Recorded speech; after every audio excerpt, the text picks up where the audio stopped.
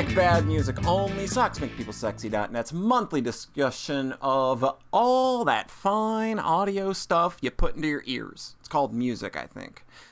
We've talked about this for the last couple of months, and we're finally getting around and down to it. Today, we're here to talk about the latest chapter in Coheed and Cambria's long-running space opera, Vaxis 2, A Window of the Waking Mind. Joining me, as always, we have our good pal, Taylor.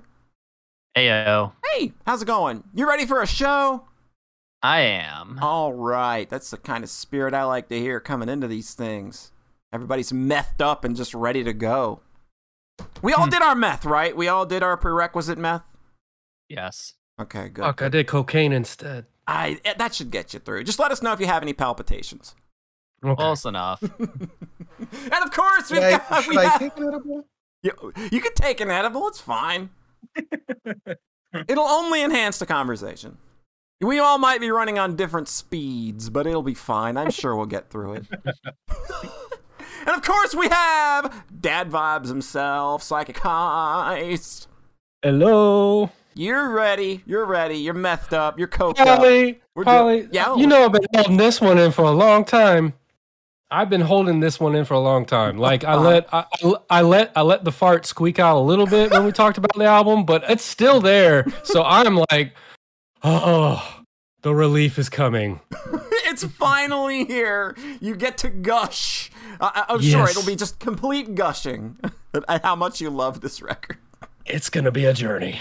And for the first time in We Like Bad Music Only history, we got a special guest, a friend of mine and fellow VTuber and streamer. It's Dr. Doobie.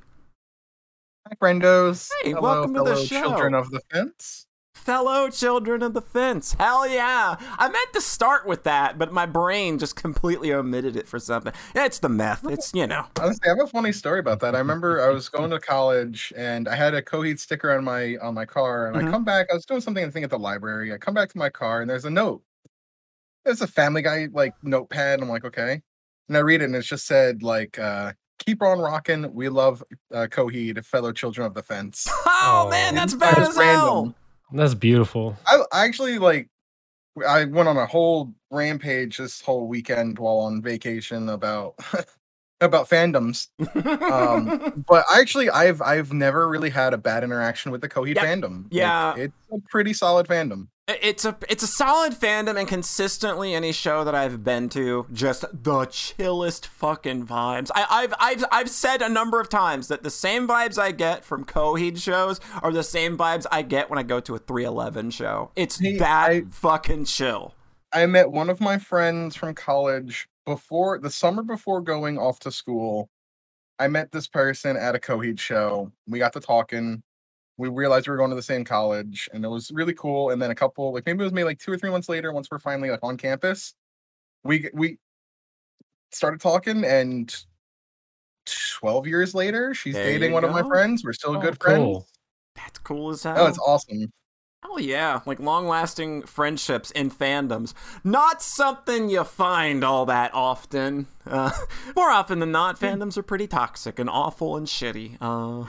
Oh, lordy, I've blocked way too many people this week on Twitter. Oh, I don't fucking blame you. But to get into our show, I believe that Coheed and Cambria is a band that likely needs no introduction at all in our circle. I think that if anyone has hung around our parts of the internet long enough, they'd encounter any one of us that have been flying the banner for a number of years. I met Taylor through our shared interest in Coheed on fucking Tumblr. Oh, yeah. And this was back before the Afterman albums came out, so along with just having a long history of enjoying the band's music myself, again, it's also managed to put me in some good company. But before we take the full jump over the fence into the album review proper, let's quickly get into how each of us came to be a fan. And since Dr. Doobie is our first guest here, why don't we, take a moment, quick moment. Let us know how you became familiar with Coheed and Cambria. So I've always been. I'm very much open to music in general. My playlists, you can hit random and you'll hear anything from chill hop to punk rock to Frank Sinatra to gangster rap. Mhm. I have a very eclectic taste, but it was high school where my friend introduced me to Coheed. It was probably around Good Apollo Volume 1. We were Mm. actually in his car when he just bought the CD. And I would say it was my junior year of college, junior year of high school, not college. My junior year of high school, so that's what, 2006? No, 2007, I think. 06 or 07, right around there.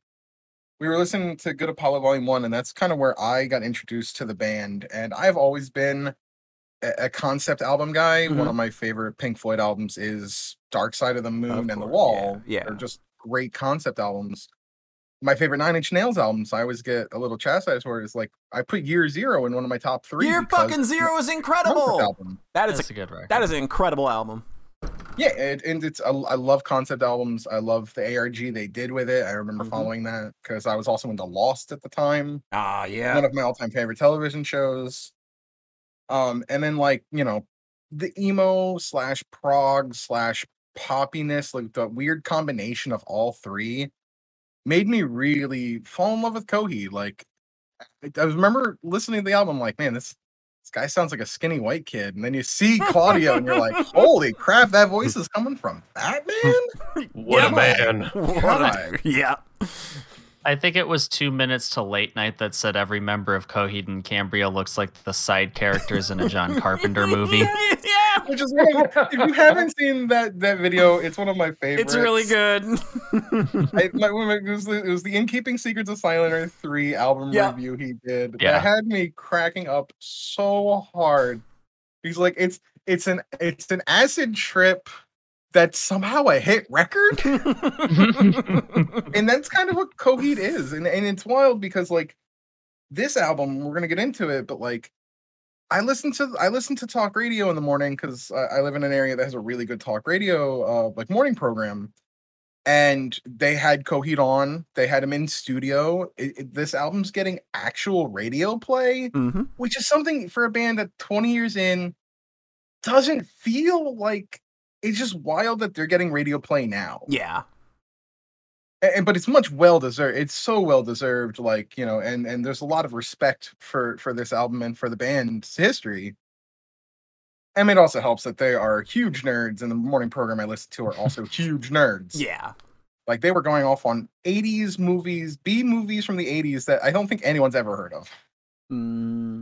Yeah, that The stuff's always Dungeon really Master. Yeah, there were movies I've never heard of, and I love B movies from the 80s. But that's just how, Claudio is such a nerd. Yeah. Yeah, And I'm a nerd. Yeah, so there's a lot of reason. I think that's a reason a lot of people kind of end up dialed into Coheed. It's definitely a fellow nerd kind of thing. Like you definitely kind of sense that kindred spirits here. You've written this space opera that takes place across 8,000 albums. You got to be a big nerd to do that. All the comic books, all of the supplemental materials. Yeah. That luckily enough, they are now. I did just see that they have, I believe, released the book that came with Vaxxus 1 that was originally part of the special edition. Yeah, That you had yeah. to, they finally released that, like As a officially standalone, released it as a yeah. standalone. But the fandom has always been keeping everybody up and up on Yeah. PDFs and things like that. So thank God for the fandom for that, because as much as I love the band, paywalling important lore, which is something that super interests me, of course. I read all the comics, Mhm. and I'm still waiting on Good Apollo Volume 2. I'm not on Volume 2. They're just finishing up Good Apollo Volume 2, I believe, the Mhm. comic. But if that took so long to come out, like almost feels like 10 years after the album came out to get the comics out. Yeah. But paywalling, like Important that things lore like that. behind- Like it's a part of the interactive experience of being into this band if Yeah. you are into that. So paywalling that behind the very large and expensive collector's editions can be really counterintuitive if you want your fans to be into that.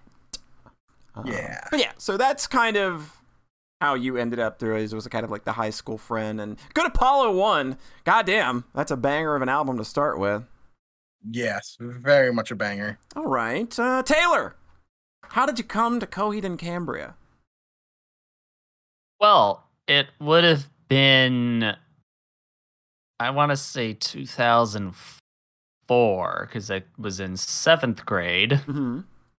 and I was, taking guitar classes at school and stuff. And one of the kids in the guitar class, a guy whose name I don't remember and I don't remember being overly fond of, was like sharing tabs for Coheed and Cambria songs, and I remember looking at him and like, what on earth is going on? So I think the first record, this would have been just barely pre Good Apollo 1. Yeah. So the first record I actually got was Second Stage Turbine Blade. Mm. And it was kind of unlike anything I had ever heard of, especially because, amongst the internet forums that existed at the time, Coheed was kind of just lumped in with emo bands, which makes, other than being on Equal Vision Records, makes no sense whatsoever. And I think we've talked about that at length. Yeah. Yeah, like what were the bands at the time? Was like 30 Seconds to Mars, maybe? Mm-hmm. Yeah. Thrice, Thursday. Mars Volta? I don't think Mars Volta qualifies as emo, I don't think. My Chemical Romance for sure. Oh, sure, yeah, My Chemical Romance, absolutely. But yeah, that's kind of like where Coheed got lumped into, and it's just because, they have songs that sound kind of like that sometimes, especially on Turbine Blade. Yeah. But yeah, so I guess as a young guitar player, a lot of my musical tastes were informed by stuff I was figuring out at the time.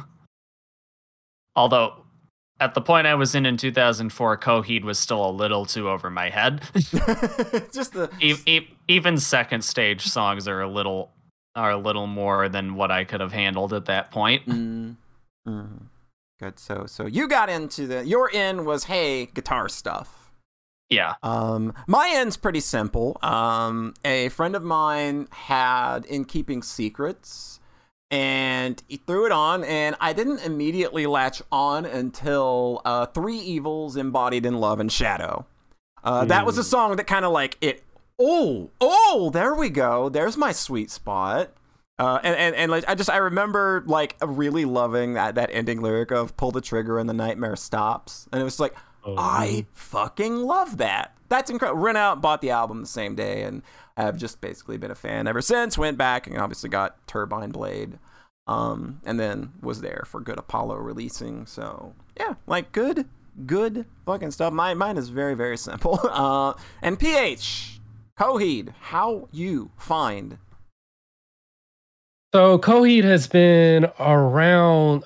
I've been there, I want to say, since the beginning, but in the background. Like I never went out and listened to an album, but I this is like, for me, 2002 would be, I guess, is around the time I guess I'm a freshman in high school, and this is when you're starting to learn the different groups, and it seemed like the artsy kids had I can remember the album cover for Turbine Blade, like that CD that they would have in their book bag. And then later on, when I'm starting to get more and more into music, kind of, because I grew up where my grandparents were very protective on what I would listen to, but eventually I was old enough that when they were working, I would put it on like VH1 and watch music videos. And I remember seeing Fever House Atlantic, seeing the video for that. Yeah. And enjoying that, but not quite taken with the group yet. And as my taste was developing, I started getting into Modest Mouse, and people were like, "Oh, you like Modest Mouse? You should also get into Coheed and Cambria." And I always thought that was an interesting parallel. That's like, I've never quite kind of figured that out. And so when I would listen to Coheed, I was like, not really. I'm not connecting with it in the same way I do with Modest Mouse. Yeah. But they've always been around. And I've had friends who play guitar. They would give me there was I guess a greatest hits volume in the late 2009, like one of those cheap looking. There were black and white ones you saw in Walmart. Oh, of, those like, are the Walmart essentials. Yeah. Yes. They had like Yeah, 10 songs, and they're just like the most basic bitch songs. Yes. I remember having was given that, and I'd listen to it. Oh, okay, but still not quite connecting. And it wouldn't be until I discovered a podcast called the Socks Cast. Polly, I think you're familiar. Taylor, I think you're might be familiar with the Sox Vaguely, Cast. yes. And there's this one person on that cast who was just waxing poetic about Good Apollo, Volume 1.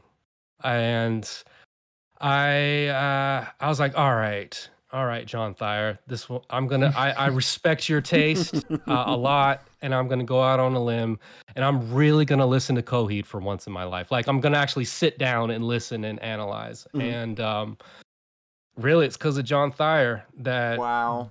my fandom started to really, really grow. So it's like this really positive association. When I listen to that album, I think about really getting into the Sox Cast, really getting into those early episodes, because that's when I remember it being discussed the most.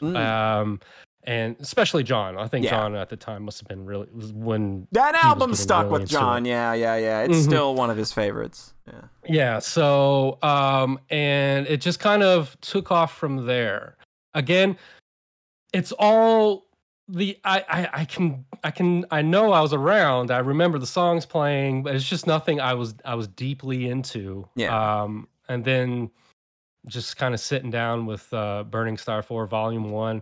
I'd work out to that album. Yeah, it's a good workout album. I would just get times I get happy, but then the more raging moments of like, oh, I'm gonna push more, and from there it really became, the bug got me. Here I am. So here you are. So the Sox Cast was your end to Coheed and Cambria. Well, isn't that rad? So Vaxxus 2 is, of course, the second part of a 5-part epic that we're currently locked into. Vaxxus Act 1, The Unheavenly Creatures, came out in 2018, I want to say, and it did pretty well for itself on our end-of-the-year list. I can't remember where I put it.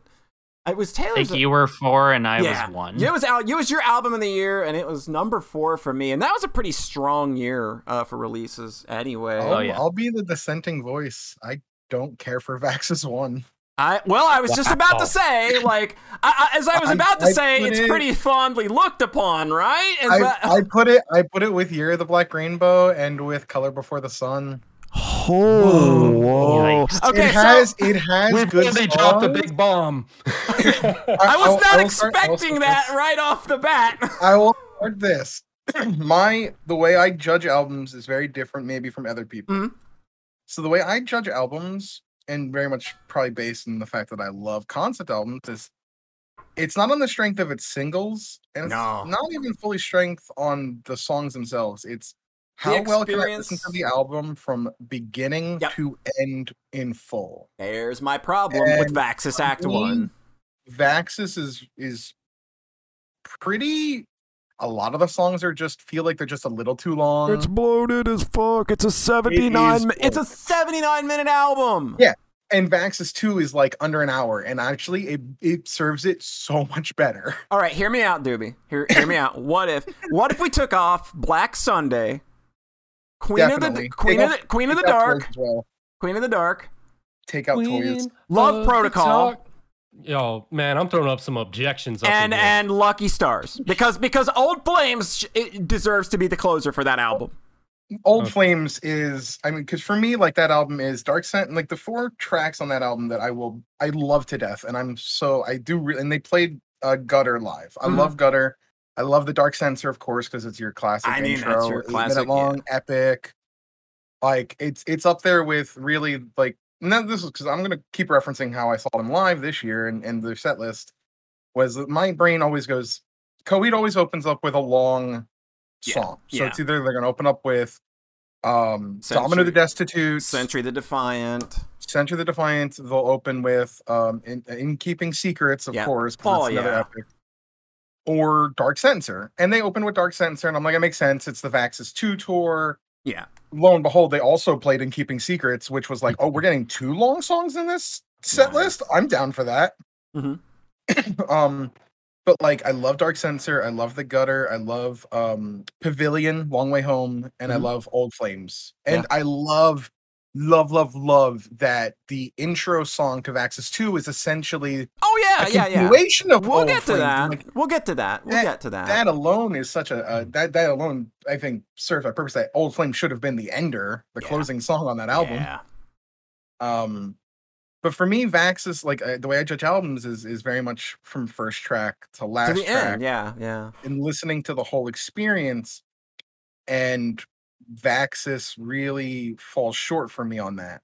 All right. Vaxis 1, that is. Vaxis 2, absolutely freaking love this album. Yeah. So we got me and Doobie on one side of the Vaxis 1 argument. Let's give the floor for a couple minutes to PH and Taylor, because I figure that the Vaxis Act 1 is still pretty strong for them. I know that Mr. Psychic Heist put this on the same level as Good Apollo 1 on a tier list that he just did. So you can give us a little bit on that. We'll let you have that moment, even though you're wrong. No, y'all are crazy. Ah.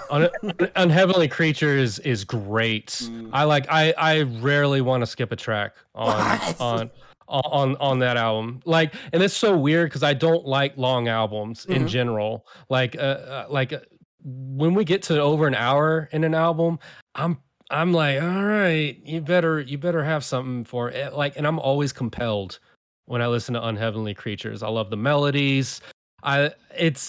It goes against the grain. I know it's bloated, and I shouldn't like that, but I mean, come on, like Dark Sensor Good Apollo is 1 so classic. Unheavenly Creature, Toys. I'm looking at the track list again, just like I do agree. I think Old Flames makes more sense as the closer, especially for like sequential like storytelling, purposes. Yeah. And I don't know though. I think it is great, refreshing Coheed that that I'm surprised that we got. Just because it is the longer songs. That kind of brings me back to that era of Good Apollo and Keeping Secrets. It's just I love it. I love the guitar work. Yeah, I feel like I'm going to repeat myself. Just guitar work and melodies and just epic feelings. And, just there's some of the licks like the Pavilion, that dun, dun, dun, dun, like, oh, come on. Like, it's so good. Good Apollo back 1. me up, Taylor. Good Apollo 1 is also a 70+ minute album, and I never feel that album's length. Yeah, I would say that too. I definitely, for me though, like I said, I think it's just the strength of the songs when it comes to And Good Apollo 1, and maybe the nostalgia because it was the first album for me. Sure. Taylor. All right, I'm not as strong in favor of it as Psychic Heist is, because I think that you could cut Queen of the Dark and Lucky Stars. Yeah. Because Queen of the Dark is so like kind of boring and monotonous, and the vocal performance is a little embarrassing. Yeah. And Lucky Stars I lump in with Pearl of the Stars and a few other. I know Polly likes that song, but I do. That's a personal thing though. Yeah. There's a few Coheed ballads I'm not in favor of. At least it's not far. Yeah. I mean, I can analogize far to a couple of songs on this album we're about to talk to her about. But. All right, but you're still mostly pretty positive on the first act, though. Oh yeah, I think it's for the most part. I think it's upper mid tier Coheed. It's all. I think what would have made it stylistically, I think if there had been some more up-tempo songs that could maybe cut down that running time a little bit, maybe we'd all be closer to the same page. That's my problem, is that Vaxis 1 is so entrenched in this slow to mid-tempo dirge that they've just been kind of stuck in for a while. And you really didn't get broken out of that until like right at the end of the album with Old Flames for the most part.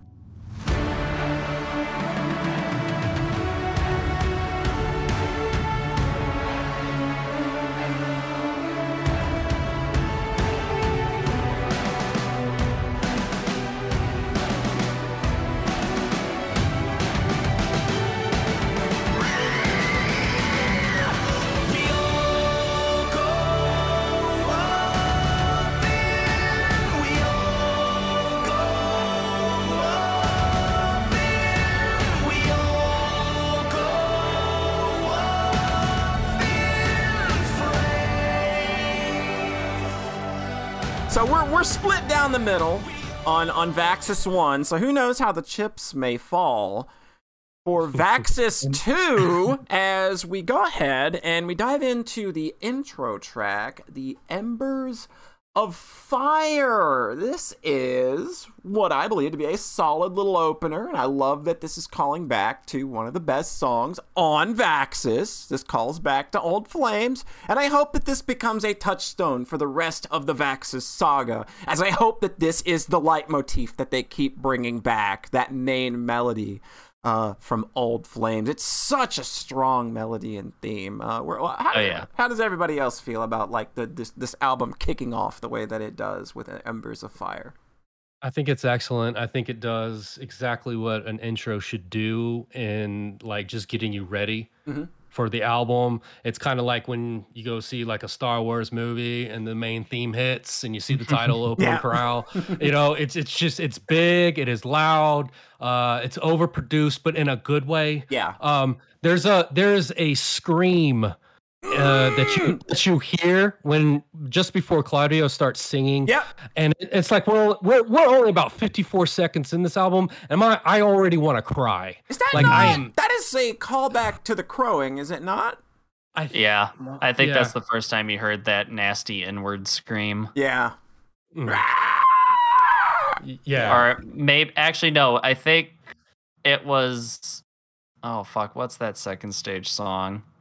Delirium Trigger? I know what you're talking No, about. it's anyway. Hearshot Kid Disaster. Okay, that's the one. Oh yeah, that's one of right. Yeah, that's one of those I do not return to very much tracks. Also, the first voice we hear on the album is actually Atlas. It's actually his son, and I think that's really, really cute. And he's got auto tune.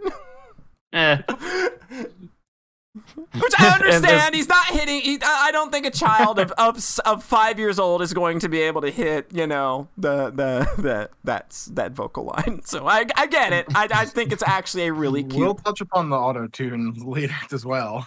But yeah. What about you, Doobie? What do you think about this as an opener? Openers are always super interesting for Coheed because they're always like. They've always been kind of weird, whether it's we go back to Keeping Secrets of I love the 2 Minutes of Midnight where it's like it opens up with a phone call, like a real phone call. But I mean, I love the callback to Old Flames because it is probably one of my favorite tracks from Vaxis 1. And I think it does a really good job of showing to the audience that this is of course a continuation. But it does this really, really unique job of like, I'm not going to skip it. Yeah. Normally, I would be okay with just whatevering the intro track. I typically do. It's kind of cool, yeah, but I want to get to the songs. I play this one out every time.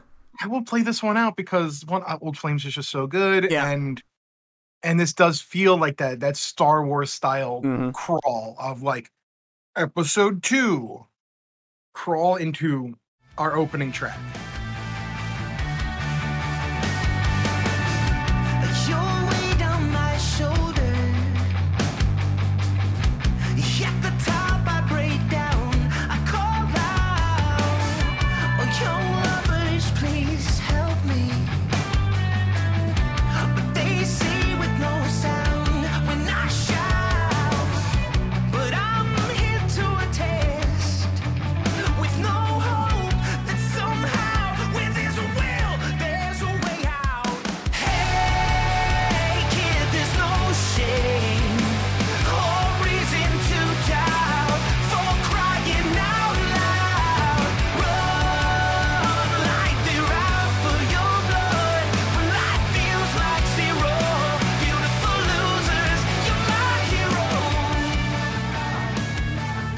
beautiful losers, the beautiful losers. Da-da-da. That's not how that goes, is it?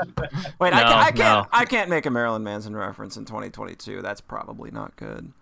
Well, maybe that's why Muse released that one song, so we can go the will of the people The instead. will of the people, the will of the people, will of the people. What the fuck is? I can't help but think of wrestling when I hear that song. I understand. Yeah, they were. Yeah, because my It was the again, intro to SmackDown for WWF at the time, I think. Yeah, my For so parents. long. My parents were devout WWF watchers, and I do remember coming downstairs one day and are they playing Marilyn Manson? What?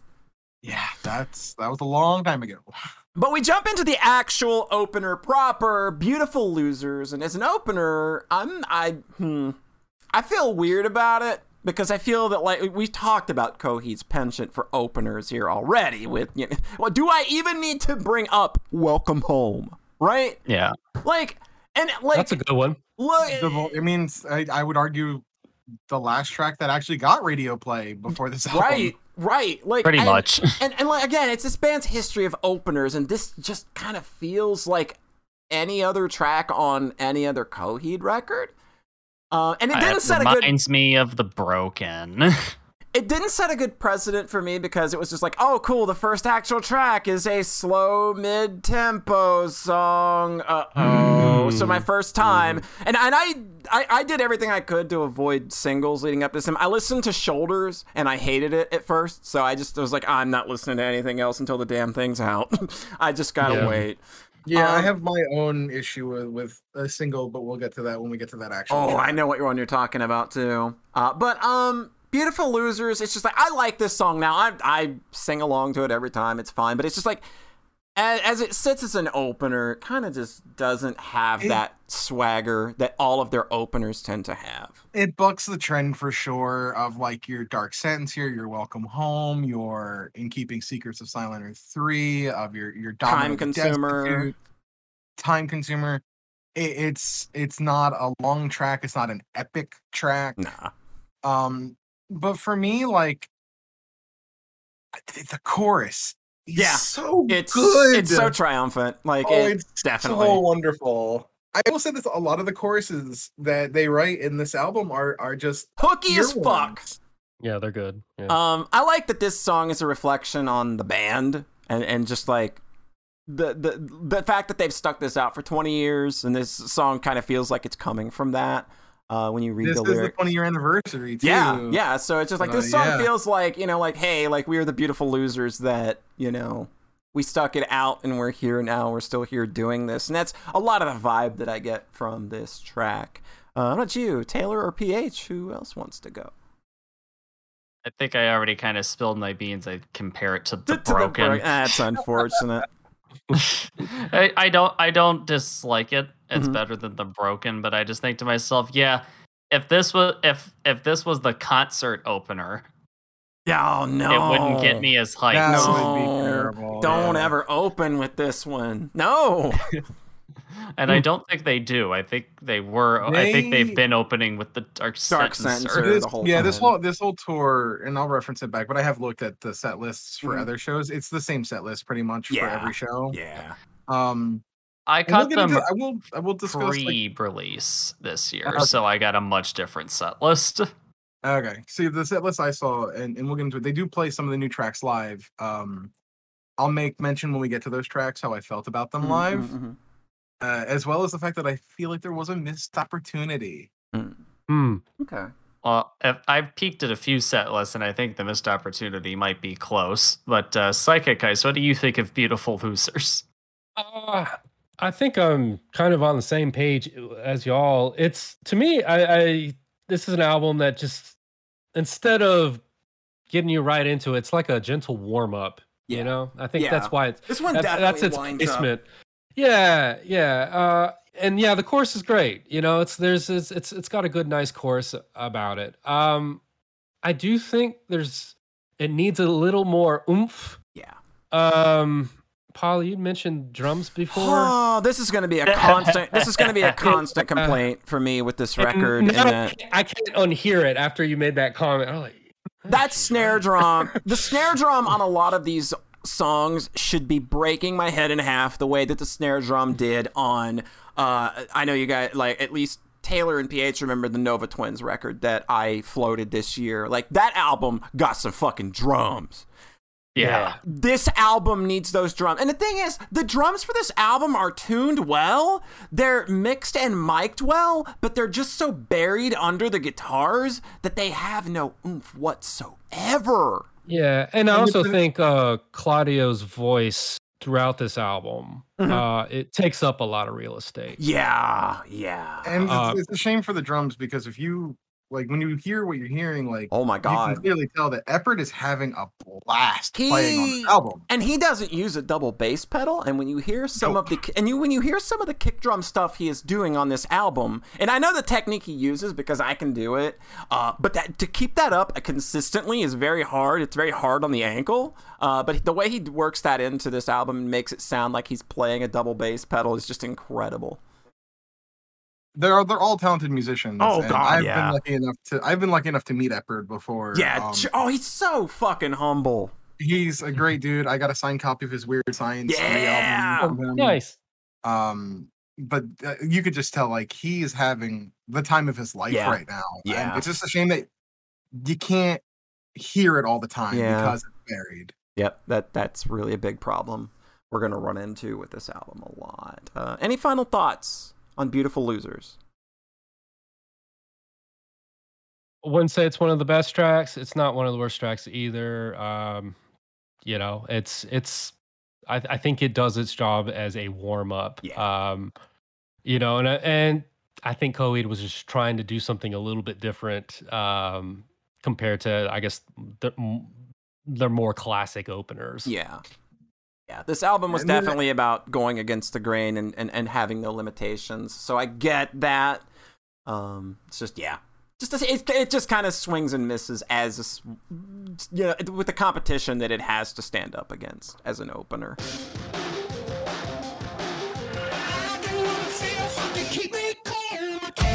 Oh, come on, save me. She tells me what she wants. That only you can have your way. I don't wanna be here like a photograph remains.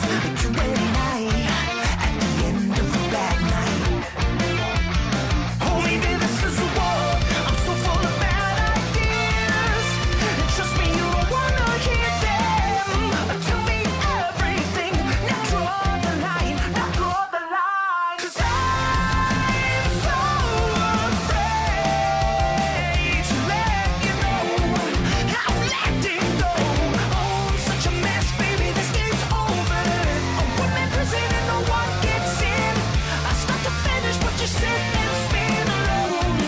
Don't get too close. I don't wanna feel fucking keep me comatose. There's no more So ladies, I will these say days. that if you tell me that at any point since this album's release that you have not had this next song stuck in your head at least once, you're a fucking liar. How are we feeling? How do we feel about Comatose other than Psychic Heist's wrong opinion? This is one of my favorite songs on the album. Yeah, this track fucking This- bops. This would be my favorite out of all the singles they've released. This one's my favorite. Yeah. Yeah, it's- Go. I was gonna call it prog pop, Yeah, that's really. but it's Yeah. it's super. But I love that it's super up tempo and it's got one of those earwormy choruses that you just cherish from a band like Coheed and Cambria. Yeah. This one's just straight for the jugular. You want a fucking rock song? Here's a goddamn rock song. That's just what I love about it. It's catchy as fuck. It's just, hey, like, these guys can put out a hook. These guys can wow you with technical wizardry. Without it ever coming off as self-indulgent wankery. And then, it's also just super catchy and it'll get stuck in your fucking head. But you, Doobie? And this, and then I'm gonna go back to it. Like this is, I wish they had played this live. Yeah, this is Yeah, not on the wasn't on set the list. They did not play this one live, and because I always love to hear the new songs live, because Yeah. sometimes they're different, sometimes they disappoint, sometimes you're like, no, this is clearly gonna be That's a staple. a staple, and there's a few on here that I can easily see being staples. But like I would have loved for this, and this wasn't even my missed opportunity, surprisingly enough, about the live show. Mm. But looking back on it, because I have my set list in front of me, like I would have loved to have heard this live. But this is such a fun, catchy song. It's got enough going for it, proggy, and like it's enough proggy to satisfy that itch, Yeah, while also being up tempo and poppy with yet again another catchy chorus. yeah. Yeah, no, it's probably my favorite of the singles. Then it barely beats out the second song on my favorite singles for like that top spot of the singles, at yeah. least. Because we'll get to that one, and I love that song. Yeah, yeah. But no, like Comatose, super strong. I'm big fan. All right, PH. Lay I it feel like on you're us. mad at. I feel like you're mad at me. No, not at all. It's all about having opinions, and it's totally look. Like, If Taylor can hey. tell you that one of your albums for a month was fucking homework, we're probably fine. So just because this hasn't really been a song I can say it's been like catchy, like it's been like kind of come up in my head randomly, like other songs on this album. Like, still, this is a great song. It's a really good Coheed song. That's just very bouncy. It's super tight. It's kind of like we're seeing Coheed at this new level of songwriting where they've really kind of mastered this type of song, and you're just seeing the new operating system of it, you know? It's very slick. Gotta say, when I hear it, I do think of the Coheed video game that they had. That was like this browser run game. Oh yeah. Before this Never album played that. dropped. Yeah. Yeah. And so when I think this song, I think video game music, and I think of that like it's a running platformer, like where you're dodging stuff, and it's like it perfectly soundtracks that. It definitely has that vibe, but you know, it's got a really nice slick hook to it, and yeah, I would definitely put it in the category of one of the best tracks of the album. Listen, now that I've got your attention, got to lay it, you know. I hate to see you go, now that you go, we can enjoy the show. Hey, my wicked eyes do see that I'm the one with my shoulders. You're going out of your way just to keep me down. Maybe we weren't made for each other, and I'm just the one you can keep around. And with that, we move on to the next track, Shoulders, which my first initial thought was, oh hey, it's a better stab at the hard sell. I've seen the Hard Sell Yeah, live, and I actually- was like, really? Oh god. Speaking of live, maybe kind of like the Hard Sell, this song is better on the album. Oh wow. It's Wow. I wasn't impressed live. I don't think the effects on the guitar that really drive home the mix. Mhm. Like the mix on the album is just really It's- fun for me the- with the guitar. The that you guitar can't capture that tone, live. the guitar tone for this for this track in particular is just very menacing. It's huge. It is a wall of fucking distortion and sound. Yeah, and you miss out on that live. Yeah. Yeah. That's doesn't because hit this as is an octave down fuzz. Yeah. So the problem is that when you're playing live and you're going to be playing really loud in mono with Yeah. basses and drums, Mhm. is the sound guy is dumping all that low end right out of the Yep. guitars. Yeah, it does not Yeah. have the kick that it needs to have. Yeah, like I love this song on the album. I really Yeah, do. it's I love the fantastic. sound, but live, I'm like, you know what? I would be fine if they just don't play this live. Mm, I saw this one live when I saw them in February, but I wasn't super familiar with it yet. So I was just like, "Oh, hey, new song." They debuted another song that hadn't been released as a single yet, but we'll get to that. mm. I guess this was the first single, I believe, and Yeah. I This remember one got a lot of radio play. I remember hearing this song the first time, being like, I don't like this at all. I remember Doobie messaged me, just Our all conversation. excited. He was so excited. I was like, dude, it's just another mid-tempo bleh of a song. But this is me. I am not a singles person. I want everything in context, and like with it in context, the placement on this album, this song fucking soars and shines, and I love it. Oh yeah. And again, it's got that nasty growl on the guitar, like when it's kicking into verses. Is that wow? Oh, And it's that- so the opening riff is just it's so it satisfying. is such a fun riff. And again, the drums ruin it a bit for me, because again, that snare should be splitting my head wide open on this song, on those upbeats, because this song is a monster. Yeah. And it just doesn't, like this song needed that extra bit of oomph with the drums. PH, how you feel about Shoulders? I'm gonna start out with 2 compliments. Okay. One, I think the soaring chorus of "You're going out of your way," like I think that is so catchy. Oh, that I gets think stuck that in my is head way more than I very thought. strong, and it gets stuck in my head. Mhm. I'll give it that, and I think it's very strong and it's very fun to sing along to. Yep. Funny enough, the second compliment is that I actually enjoyed this song when they played it live Oh, compared to the album version. interesting. So my compliments are gonna stop there.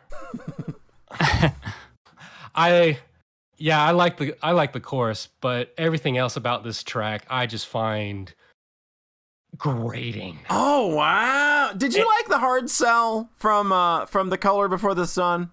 Or did you not like It's that? not great. It's not great. Yeah, No, like it's this is not that. Like this is just version 2 of that to me, and to me, it's it's way better. Well, but I don't know what it is about this. There's something about the vocal mix in it that I just find really obnoxious and too much. Like, and I get everyone has their kinks and really be into that. I'm not here to shame, but good lord, it's just too smothering and obnoxious for me. And it really feels like it's one of the worst songs I've heard of the year. Like I really have an intense physical reaction when I hear this, and it sucks because I do like the chorus. I think that's a great payoff. Yeah, and I remember like I was playing this album in the car, and this song played, and my son was like, "Dad, I'm done with this album." Oh no! Like, it was just too much, too overdone for my taste. If I never hear about Claudio Sanchez's hairy ass crack the rest of my life, it'll still be too fucking soon. I'm never recovering from that. And you know that dude's got to be hairy, know right? I it! mean, look You at the hair in know his it! head. That's the most colorful description of a song I think we've had on this show before for somebody that didn't like something. Definitely gonna have to step your game up now, because we've literally talking about musicians' hairy ass cracks. I, for one, like this song. I would say this is definitely, it's clearly a mixed for radio type song. Oh yeah. Oh, absolutely. Yeah. And it's why they led off with it. as Yeah, the first yeah, single. like this is like you there are a lot of albums where sometimes they will have the lead single engineered by a more pop oriented engineer. I remember like back in the late 90s, I know Slipknot did that with both Wait and Bleed and Left Behind, is that they had some other producer like mix the radio version so that it's not as screamy. I remember that being a thing, and that's almost what this sounds like. Is it like, there's like this sounds much different than the rest of the album in a lot of I was like, ways. funny enough, Wait and Bleed is probably my favorite Slipknot song. There you go. It's probably because you heard that radio version and were like, oh, hey, that's really cool. I think it is. Mm. I will say for this track as well, it's a really short solo, but Yeah. Travis, Oh, definitely, I man. love the solo from Travis on this one. Yeah. Love it when he gets a chance to go off, and it's really good. Yeah, even though it's a pretty short one, Yeah. it's interesting, it's fun. I really dig Travis when he gets a chance to shine. Yeah, absolutely. Yeah. Coheed songs need more guitar solos. They absolutely do. Like, it's something that they did a lot of back in the day, and they've kind of like, I guess in trying to get more story into their songs, I think they've sacrificed that element of songwriting. It's what it kind of seems like to me anyway. Show off a little bit once in a while. Yeah, like look, we've seen Claudio Sanchez play his guitar with his teeth and behind his head. We know this guy can like let these guys rip. Come on, like. Yeah, I mean this album, a few tracks in here we'll talk about when we get to them, but Yeah. like Zach's bass definitely, I feel like it stands out a lot more than what they used to let. I can't remember the old bassist name, the one who. Mike Todd. Yeah, I feel like they've let Zach really go off on his own on some of these tracks. I think he's It's just a definitely more added adventurous funk element. bassist. I think he's just a more adventurous bassist. And he brings a really. lot more funk to it, which Yeah. hey, I love funk bass. Yeah, I'm a definitely. big Wolfpack fan, so There you go. He lives inside an existence that strays far beyond the time perceived as normal. Then's our limitation. A king among the binary waves, conjoined in our reality, perceived to be null and void. While I wait for him to show me a sign or be destroyed, I employ. No one walk all over me. I'm a long, long way from giving up. Call me old-fashioned, call me a fool. His eyes are shade from waking up. A boy lost in the pattern, hovering over repeat. How long have you waited here for someone to touch you, for someone to hear you scream? It's okay to be afraid. I'm here with you. We move on to the next track, which I'm interested in where this one's got to go because I've not heard anybody really talk about it, so I'm not sure of anybody's thoughts. A Disappearing Act, the first track where it's just kind of like, oh, yeah. this is basically what if Coheed cosplayed Muse, but ended up being way better than Muse. I was going to say VNV Nation, but having also recently listened to that new Muse record, I can definitely see where you're coming from. There's definitely VNV Nation here, but I kind of went with the Muse comparison just because this isn't like a straight up electronic track. So that's kind of where we're at with that. I was gonna say like this track, I had a feeling when I heard the album was gonna be like, this is gonna be a divisive track. Mhm. Yeah, I think it is. There's Right? gonna be a lot of, I thought there was gonna be a lot of old heads gonna be like, this isn't Coheed. Yeah. You know Why what? is They Eddie didn't playing seem to cover that. keyboards? Right. Well, and like they put this one out live, and you know what? I Seeing Claudio play the keyboards live, so fun. yeah, that's The whole something I crowd wasn't was expecting. so into it, and they were dancing and having a great time. Yeah. This is also where we start running into the auto tune. Quite a bit more on Claudio's vocals, and thankfully it's not overused on this track or this album to the point where like you go listen to the most recent Prize Fighter Inferno record. Just every song is a warbly vocal mess because Claudio just got found a new toy. He's like Tom York. Every time Tom York finds a new keyboard that he likes. Yeah, no, I mean he had I remember he did an interview and he was talking about the keyboard and he's like, yeah, I just kind of found this keyboard like on the street and I decided, I kind of want it. I'm gonna grab it Yep. and learn it and use it. Yeah, like and it worked out for this song. It's just a fun pop song. It's got like an unconventional hook. It earwormed me a few times. I definitely get that, I'm a long, long ways from giving. That gets stuck in my head way more than I thought it would. I will say the not even just the chorus, but like the part where it's like a world in limbo, waiting for Opening us. up a world in limbo, waiting to open for us. It's just super catchy. Yeah. It's an earworm. Yeah. That one gets stuck in my head quite frequently. Mhm. The autotune is like it's an artistic decision. Yeah. It's not like he needs it. Like we all know, Claudio does not need autotune. The man has pipes. Yeah. It's definitely anytime it's used here, it's for effect. I Yeah, think the I mean, auto it's tune on this huge. album is actually well used. It's for very what they're tasteful. going for. Yeah. Yeah.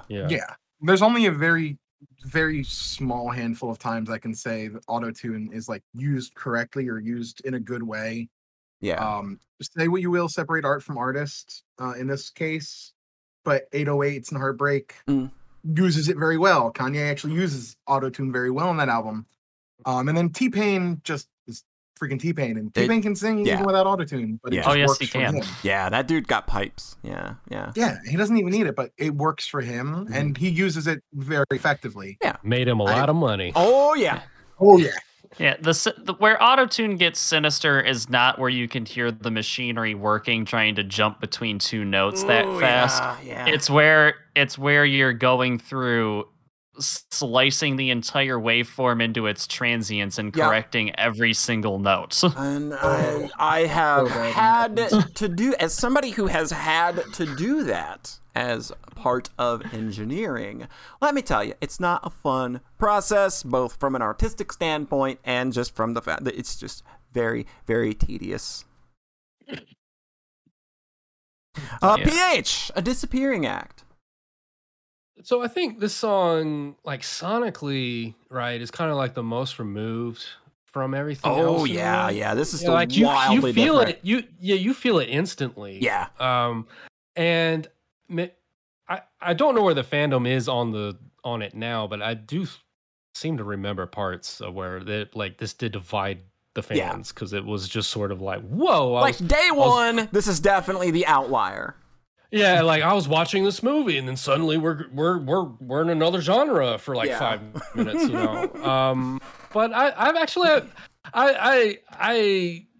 I think the song's fine. I think it's I don't think it's not my favorite. I don't think it's particularly great. If anything, I feel like it reminds me of something else like this, you know? It's kind of like checking off the boxes, but I don't this is like, how do I put it? Coheed is pulling off this sound pretty adequately, but not at a point yet where I feel like they're really putting their voice on it. Yeah. Not putting their true spin. They're still learning the tools. Yeah. But you know, I think it's a good safe start, and I think with this album, I get a lot of like neon kind of colors in my head, like Tron, and throughout. So I think it really kind of fits. Fits with what they're going for, even if it is kind of removed. And I'd like to see them develop more in this direction for future albums. I think that's probably gonna happen. This song feels like an indicator to me. This felt like the taste test track to me. I feel like the next album we're going to hear a lot more of this. Mm-hmm. I'd be interested in that, you know, and I hope they pull it off because I'm there for an artist. I'm always for an artist taking new maturing and- directions. Yeah. Mhm. Yeah, like that's always a good thing. Yeah, and then Coheed is kind of the band that I would trust to do that Sure. because they have a respect for not just for the audience, they have a respect for their previous material as well, Yeah. where they know where they came from and they know how to properly explore new frontiers while also bringing everybody who's been with them along for the ride still. Yeah. I think if Coheed was going to go all German on us, they probably should have started with Rammstein instead of VNV Nation, and it would have sold to their audience better. I think so. Yeah, something a little more Can't go genty. Kraftwerk? Kraftwerk could work, yeah. Kraftwerk. Yeah, yeah. But So- yeah, I dug this one. It was an interesting experiment, I think, and Yeah. it is very catchy, so it doesn't just feel like a throwaway track. Yeah. I think if this was on any other album of theirs, it would. No. It's one of those parts where it's like in this album, it feels Right. like it belongs in this album. If it had been something like on Vaxis One, it would Mm-mm. have been totally. It would have the been opposite. so weird. That'd have got the big poop face from me. Yeah. Have we come to an understanding? Let's agree to disagree. Circumventing resolutions, and all they seem to like it keep us coming back. Oh, when I drink from your cauldron, I see through your witching eyes. The more it reveals that we're broken in a love not meant to last, it only lives to die. If you say that, leave me alone. Don't want you in my world, throwing stones. This glass house isn't yours to own, so we're done. Game's over, loud murder one. I'll confess we're trying. So we move on to the next track, which is one of my personal favorites on the album, "Love Murder One." Like the verses for this song, like this, what they're doing with the verses is the thing that stands out the most to me. It's the most like they start the song with just an a cappella hook, and that leads you to think that this song is going to be one thing, and then that burst kicks in with that staccato rhythm that they're going with, the guitar work just being real noodly and just kind of just like, what?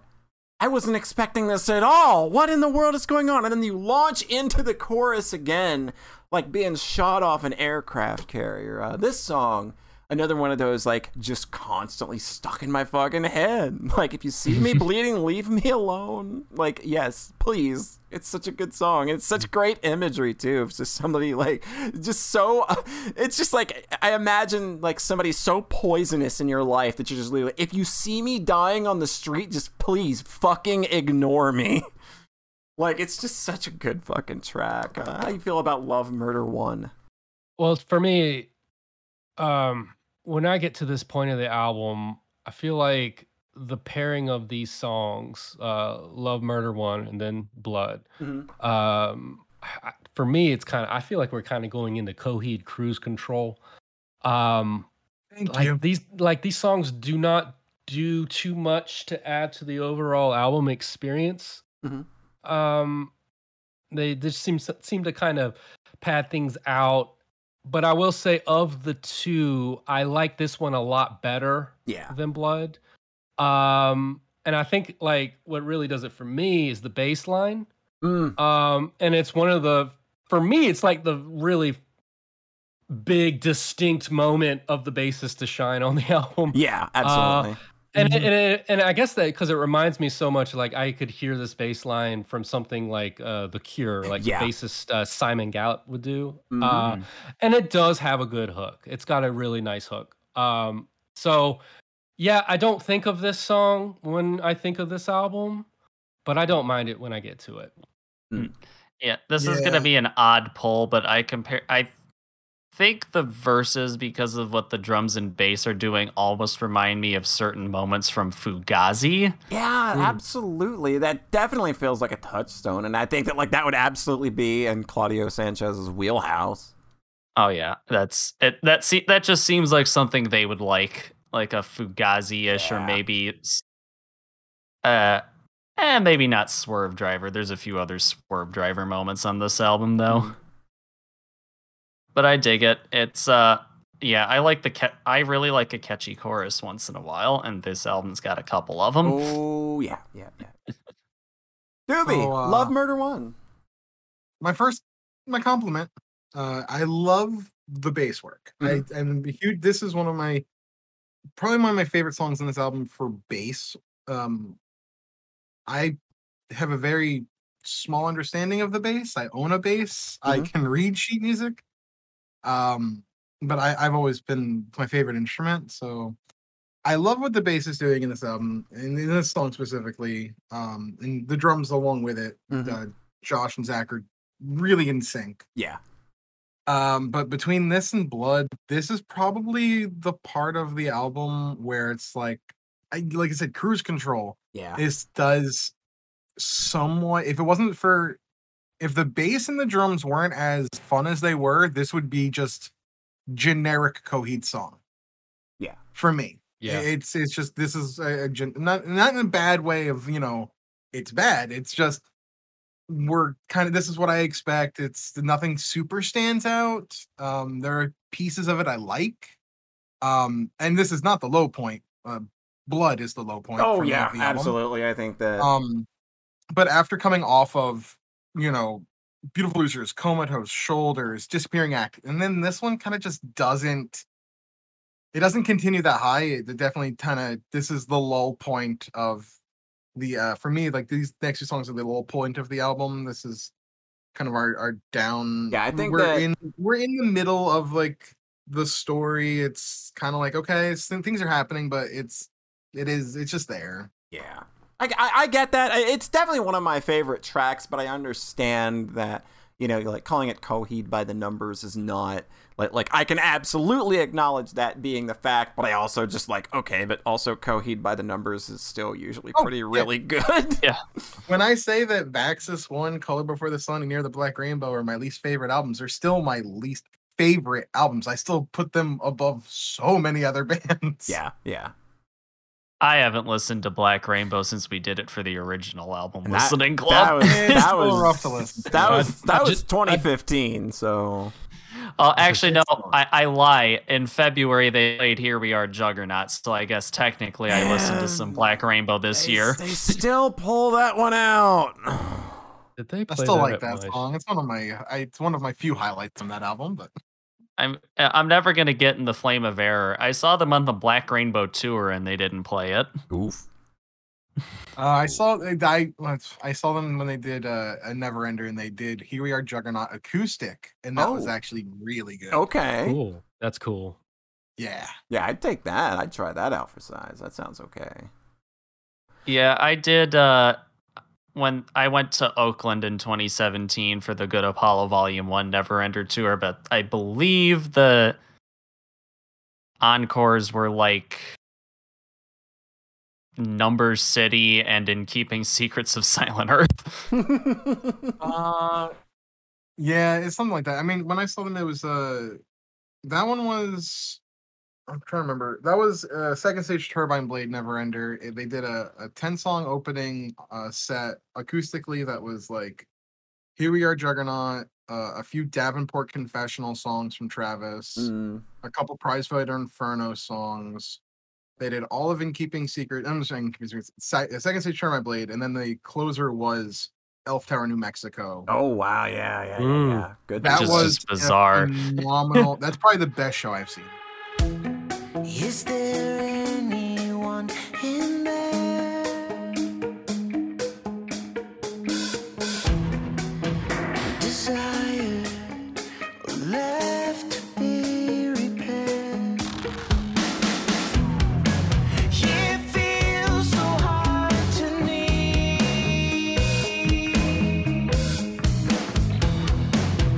a soul the world may never see. No, it won't matter to us if you wake up, my love. If you take my burning hand, follow me into the fires of the sun. Oh, they fear what they don't know, and they'll be afraid of you for sure. 'Cause you're my blood. You're my So moving on, we kind of touched on this one on the last track. We have Blood. This is kind of lowest point of the album for me anyway. It's just kind of, again, it's that vein of slow to mid-tempo stuff that I just don't need any more of from Coheed right No now. matter how, no matter how far. It's a ballad. It's a ballad. It's a ballad. It's like it's got He it's has to got have the one on every album. got the electronics in there. It's, this could have probably just stayed in its demo form and maybe just been a Prize Fighter Inferno song. It's not my least favorite song of the album. No. Yeah, But- this one's just kind of here. What about you, Taylor? Yeah, it's just kind of isn't don't it? skip It's not it. particularly. I don't skip it or anything. It's just, it's just kind of there. It's a wallpaper song. I won't call it the least memorable song on the album. Hmm. I'll mention that when we get to it. But Oh. yeah, this is just a. Let's put it this way. This is the kind of stuff, like, if this had been a double album, this is the kind of thing I would be complaining about. Because I'm the infamous double album hater. Because Yeah. double albums always have songs like this that should have been left on the cutting Yeah. room floor for a Yeah. B-sides and rarities collection 10 years after the fact. Yeah, definitely. This is that song. This is that song. I feel like that's why I'm glad Afterman, even though it's a double album, they split up the Yeah, releases. it feels like those two albums, like, despite the fact that they're, I guess, supposed to be one album, they're different enough from one another that they feel like two albums, which was great because you got a cool new album 4 months after a cool album. And Oh, you're yeah. not wrong there with double albums, because going back to Nine Inch Nails, I actually had my friend on vacation. my Be friend came down very and- careful what you are about to say. motherfucker, if you say what I think you're gonna say about the Fragile, Nine Inch Nails double album, probably one of my least favorite. we're out. albums. We're done. All right, Dr. Doobie, it was fun having you on the Podcast is show. over. We will. I'm in the minority. I put Hesitation Marks as one of my top 3 Nine Inch Oh Nails my albums. so- God! Get off of my podcast! I was gonna say, are you trying to make Polly mad on purpose? Ah! I mean, Pretty I Hate still like Machine- Pretty Hate I still Machine like is up there, too. hesitation marks, but Pretty Hate Machine's up there too. I love that album. Right, Pretty Hate Machine is fantastic, as is the Fragile. You fucking Philistine. shit. Not only do I have the Fragile on vinyl, I have the Yep. Fragile Deviations on vinyl. Yep. Oh man. One of these days, I'm going to spend the $300 $300 it'll cost to to get Good Apollo. Yeah. Even though the fucking vinyl mix worth still doesn't sound great. Yeah, that can unfortunately That still album, as happen. well as this album, are both compressed to The fucking only hell and album I back. have on vinyl is the Downward Spiral. That's a good vinyl. Yeah. PH. Yeah. Blood. This is the one I What? want. This is the one you like, isn't it? What about Blood? What about Blood? Um, What about it's- it? I don't got nothing to say about Blood. It doesn't make me feel anything. Yeah. It's I think in its quiet, unassuming way, it could be like the worst song on the album just because of that quality. Yeah. That it's a big old nothing. Chorus states But it- plainly, it won't matter to us. That's how it feels with this song. Yeah. I mean, It's it a ballad. doesn't like give, it's not bad in the way that I find Shoulders to be, or a couple of songs we're yet to talk about. But Oh, Jesus Christ. yeah, it's bad in its own. I was like, every time I listen to this album, I'm like, oh yeah, this song's on here, isn't it? Oh, okay. Yeah, that's all I gotta say about Blood. Sorry, nothing else. I got nothing for it. I really don't. That makes it's it- a ballad. Mhm. It's a ballad, and it's honestly, in my opinion, one of his weakest ballads. Yeah. It's just I kind of love there. Far, but I actually love Far. Mm-hmm. But if you were to compare Far and this one, I'm taking Far a million times. Yeah. over this. Yeah, I would take Far over Blood. Deep in disgrace, we empty retreats farther than it seems to be. The older I creep, the pain in my body, longing for the days of my teens. Well, I guess I'll accept this garbage. Step behind the wheel with my mama staring. Jealousy here in the backseat.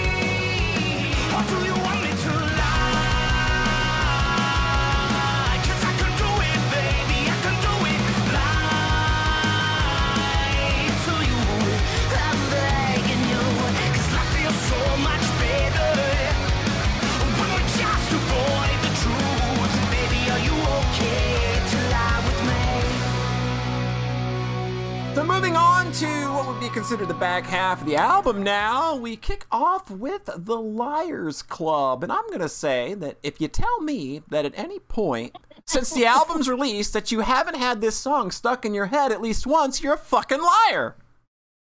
Uh-oh. You're right. Okay, all right. Higher and higher. No, this album. This song is... The live version is going to be a staple. Yeah. It was so good. The crowd was so into it. The drops into the chorus, like you could just see the crowd just moshing away at it. It was so. This is probably the standout live track from this album. Yeah. So remember how I said I saw them earlier this year, but it was back in February when we really, I think, only had Shoulders out. Right.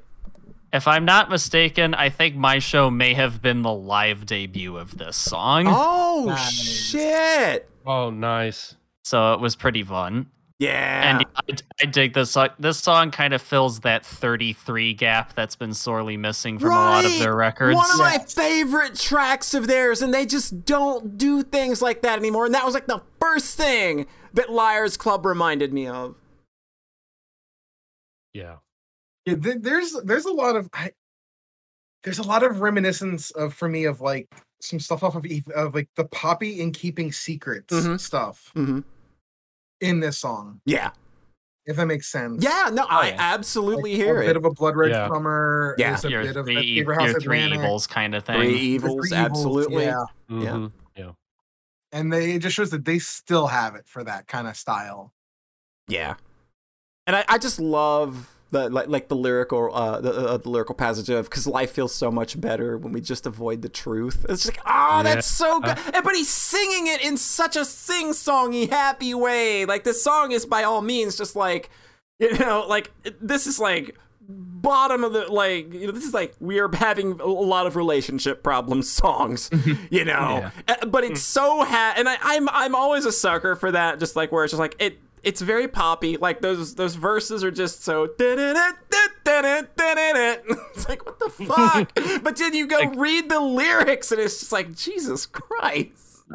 Yeah, just like 2 minutes and Nate, like da da da da da da da. Kill your family with a knife. Deep in disgrace, where empty retreats farther in it seems to be. Oh, the older I creak, the pain in my body, longing for the days in my teens. Fuck! But he's singing it. But he's singing it so happily. Great.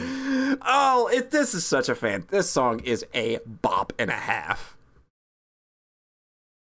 Yeah, I might be pretty partial to this one as well because so they did a alternate music video version of this song, the live performance. Yeah. I'm in that video. What? Yeah, nice. The first show that I went to was at the Orange Peel in Asheville, and I found myself too. Oh my god! I watched that version literally just a day ago.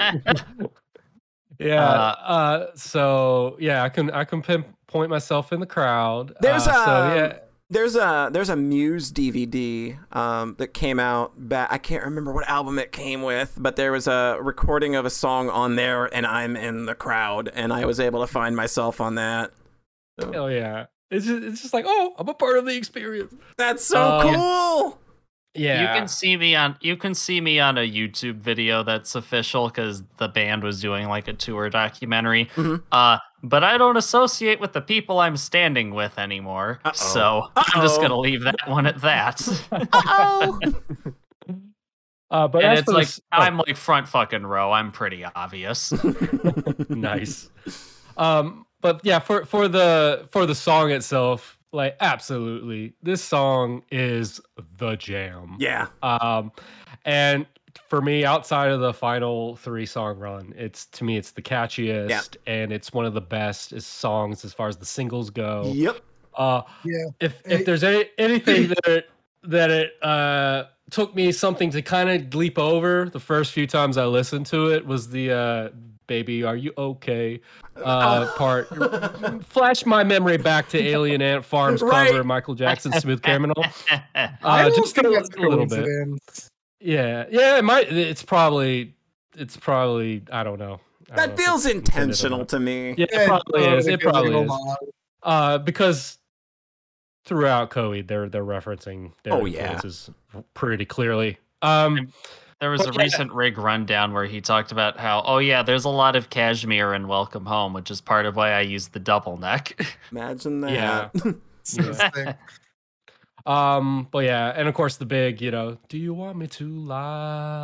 Mhm. Like that's just about as strong and anthemic of a chorus as you'd want from Coheed. So Yeah. yeah, this is an absolute standout. And the way they make it, and the way they just drop into that sometimes, where like the instrumental stops and you just come right into it on the downbeat. Just that's the shit. Any final thoughts? It's hard for me to like. Comatose is probably my favorite of the singles, Mhm. but this one is like right behind it. Mm. It really almost is a 1A 1B situation between those two in terms of the singles they released. Yeah. I'm calling for your mother.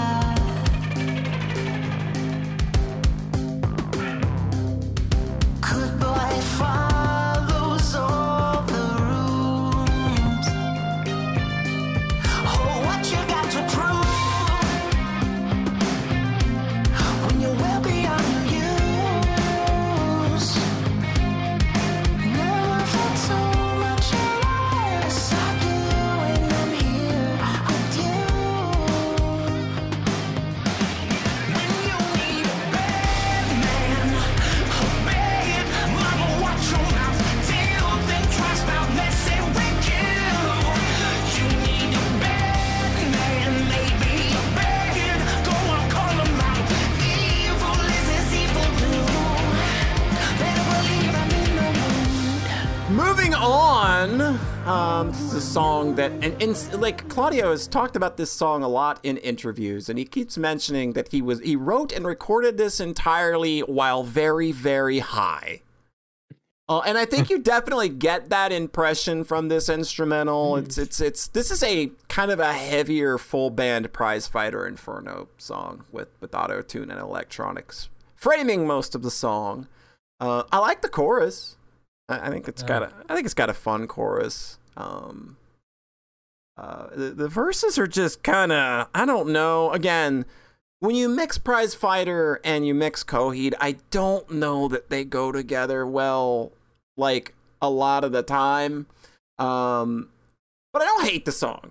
This isn't like, I think we are out of the kind of like the worst part of the album, which is those 2 tracks right before Liars Club. Or just Blood and no, it's just Blood anyway. Love. Oh yeah. I like Love Murder 1, but I know that it kind of maybe yeah, we didn't- like love. Yeah, okay. So yeah, Blood. Blood is so long and boring that it feels like 2 songs, I guess. But The good thing here is this is a shorter This song. is short. 3.5 minutes. like, and again, I don't hate this song at all. I like the chorus. Like, I sing along to that chorus. I think it's fun. I just like it. Like, it's not glad wonderful, but I like it. I'm glad that Liars Club at least breaks up the 2 songs before it. And Oh, this one, yeah. if it was, what is it? Love Murder 1. into Blood into Bad Man. Oh my god, that would be a brutal stretch of 3 songs. That I'm would have sorry. been Ooh. fucking brutal. It would have Yeah. been really brutal. Because really, Liars Club is such a bop that it saves Yeah. the pacing of the album. Yeah. It pulls us back Because on those track. 3 You Because wanna- if it had been those 3, and then you get Liars Club into Our Love, and then the bangers of 3, Yeah. that would have been like okay, this album is top heavy in the front and back ends, but the middle's crap. Got a floppy middle section. A real good Apollo Volume 2. Yeah. Yeah, Yep. yeah, that is the. Am I the shortcoming one of that album. just thinks that Apollo 2 is totally fine? Am I the one that kind of like, I like that record? I've I- actually grown more fond of Volume 2 since its release. Mhm. At first, I generally did not care for the album, and I think over the years I've actually grown to like it more. I think that the album, I think that the suite of tracks that end Volume 2 are very weak. I think that that's kind of my biggest problem with that album, is I think it's a very weak outro to kind of this whole thing that they'd set up for 4 albums. Yeah, it's been unsatisfying. It's not as grandiose and cool as it should have been. It's not The Willing Well. No, what can be? Well, though? nothing is. Fuck, Yeah, man. The The Willing Willing Well Well is is just, amazing. that's I hope- unassailable. The Willing Well is It's an- fucking unassailable. Yeah. Incidentally, when I saw them in February, they did something I had always wanted them to do, which is the last 2 songs before the encore were End Complete 3 and Final Cut. I got that Oh, at the Nashville show as well. That was amazing. Yeah. Oh, that's so good. Yeah, so that's So good. when they do things like that. It's really awesome, and that's when we get to the end of this album is where my Will. last the missed opportunity is for the live show. Sure, Yeah. sure. PH, what did you think about Bad Man? So as of recording this podcast, I guess this album's been out for over 2 months Mhm. now. And in the 2 months of listening to this record, I just still can't really make heads or tails of how I feel about this song. But the fact that you said that Claudio was really high was like, oh, that's what I needed. That's the context I needed. Yeah, to me, this is like another butt rock song, like Shoulders. Oh no, he's bringing it back. Hold on, let me get my fucking gas mask. But no pun intended.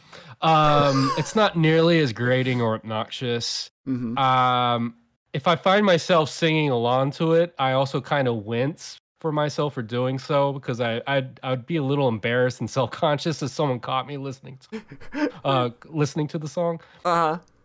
So I think my conclusion is that Bad Man is a bad song, but like in a schlocky fun way. That's really the energy I get from. Like, look, listen to these. Listen to these chorus lyrics. When you need a bad man, a bad mama, watch your mouth. They'll Yeah, think twice mama, about watch your messing mouth. with It's you. like- I genuinely think that is schlocky in such a fun way. A bad mama, watch your mouth. Oh boy. For Claudio, who made Jesse's Girl too, it's Exactly. totally in character. Exactly. I forgot it about Jesse. Totally fits. Like this feels like it's his homage to like I'm gonna make an '80s schlocky song. Yeah. Apparently the demos for this song leaked and they were really fucking bad. And a lot of people saw that it was going to be on the album and were like, oh no. I want to hear that. Yeah, I never tracked that down, but apparently like it was on I remember reading it on a Reddit when the album came out. It's like, oh, it's not awful like the demo version. It's still not Remember good. But the This demo, whole album leaked early, yeah. and even Claudio he even acknowledged it, and he's like, just don't talk about it, please. Yeah. I I gotta avoided say, it this is so not my much. least favorite song, but Mm. this is the song I think is the least memorable. I cannot picture it in my head. I would agree with that. It's understandable. I get Interesting. it. I get it. I think Blood more suits that, but Yeah. good call. Hey, we all got opinions here. It's fine. I almost feel like Blood is just boring enough to remember. I The Bad don't Man never is- remember that one. Yeah, like I'll remember that Blood's on the album, but Bad Man, anytime I listen to the album in full, it's like, oh yeah, that's this song. Oh yeah. Watch your mouth. Our love won't surrender to the odds up against us. No, but there's something about this I know we can miss. Let's take a chance on forever. I'm reliving all those days you loved so well. Totally hoping I became the one you felt. For worse or better, I would never dishonor. Give you all the ammo that you want. You deserve so. I'll be better once the arrow hits hard. Give you the wedding that you want. You are so out. Moving Campy. on to our next track, which Oh yeah. it's more of a transitionary track. And again, to me, this kind of feels like, hey, you got your Prize Fighter Inferno track in my Coheed record again. This is a song Yeah, but that I that- just straight up dog shit hated. Yeah. Yeah, this song blows. Skip it. I don't hate this song. It is. What I appreciate the song is we were talking earlier a little bit about positioning. Yeah. I think this song serves its purpose well. Yeah, it's doing what it is a palate cleanser. It's obviously it's the gate before you step into what will become like the last 20 minutes of the Like, album. you've had your poppy, you've had your poppiness, you've had your fun dancing songs, you've had your ballad. Here's a palate cleanser because we're about to give you 20 minutes of face fucking mind melting. Just gonna be 3 songs in a row of craziness. We have to palate cleanse. I get But it. I will say this: I was listening to the album on the way home from vacation Mhm. in my car. It's like about a little over an hour drive from where I was, so Mhm. perfect album to put on. Yeah. And maybe it's because I spent some time with my brother and his wife, and I was talking about it. It's like listening to this song was like if I ever met somebody in my life that was as big of a Coheed fan as I am, Mhm. and I got married. Mhm. I would almost argue that I would want to have my first dance to an acoustic version of this song because I was kind of crying a little bit in the car Aw. listening to it. Like Aw. I don't know, maybe it hit something in me. Maybe like it happens But sometimes. it is, and I say acoustic because like the song has a bit of a drums in it at near the end, and Yeah. I'm like, if you're having a first dance at a wedding, you wouldn't want that. No. But like, I would love to hear an acoustic version of this song. Yeah. But as a song compared to the rest of the album, it's not that great. Yeah. Like But I really Claudio. appreciate the position. A quote from Claudio about this track says, I thought that it would be a good segue piece because in this moment is where our characters are decided to sort of enter the lion's den to acquire the thing that they feel could help their son. And it's like, yeah, like I get it. That's kind of the moment. Like you can sort of see that in a movie. Doesn't make a great song. Mm, Nah. no. No, not at all. PH, what do you Yeah. think of our love? I talked about this a little bit before. I'm talking about on mine the- and your love, by the way. Our Oh, love. I love our love. I love our I love- blossoming. I love our love. Love. Our love is Yeah, so I love it. loving. It is very loving. Okay, but now the song. You can talk Okay, about the yeah, song. yeah. All right. So this is the Post Malone jam Aw. of the record. Y- This song is also like when Andy Dufresne is crawling through the tunnel of shit near the end of Shawshank Redemption. Like you just got to get through it, you know? Yeah. You just got to get through I forget how many football fields of shit. But you got to get through it cuz once we get out of there, Oh man. oh boy, is it worth it. Once we reach the other side, things will be good. The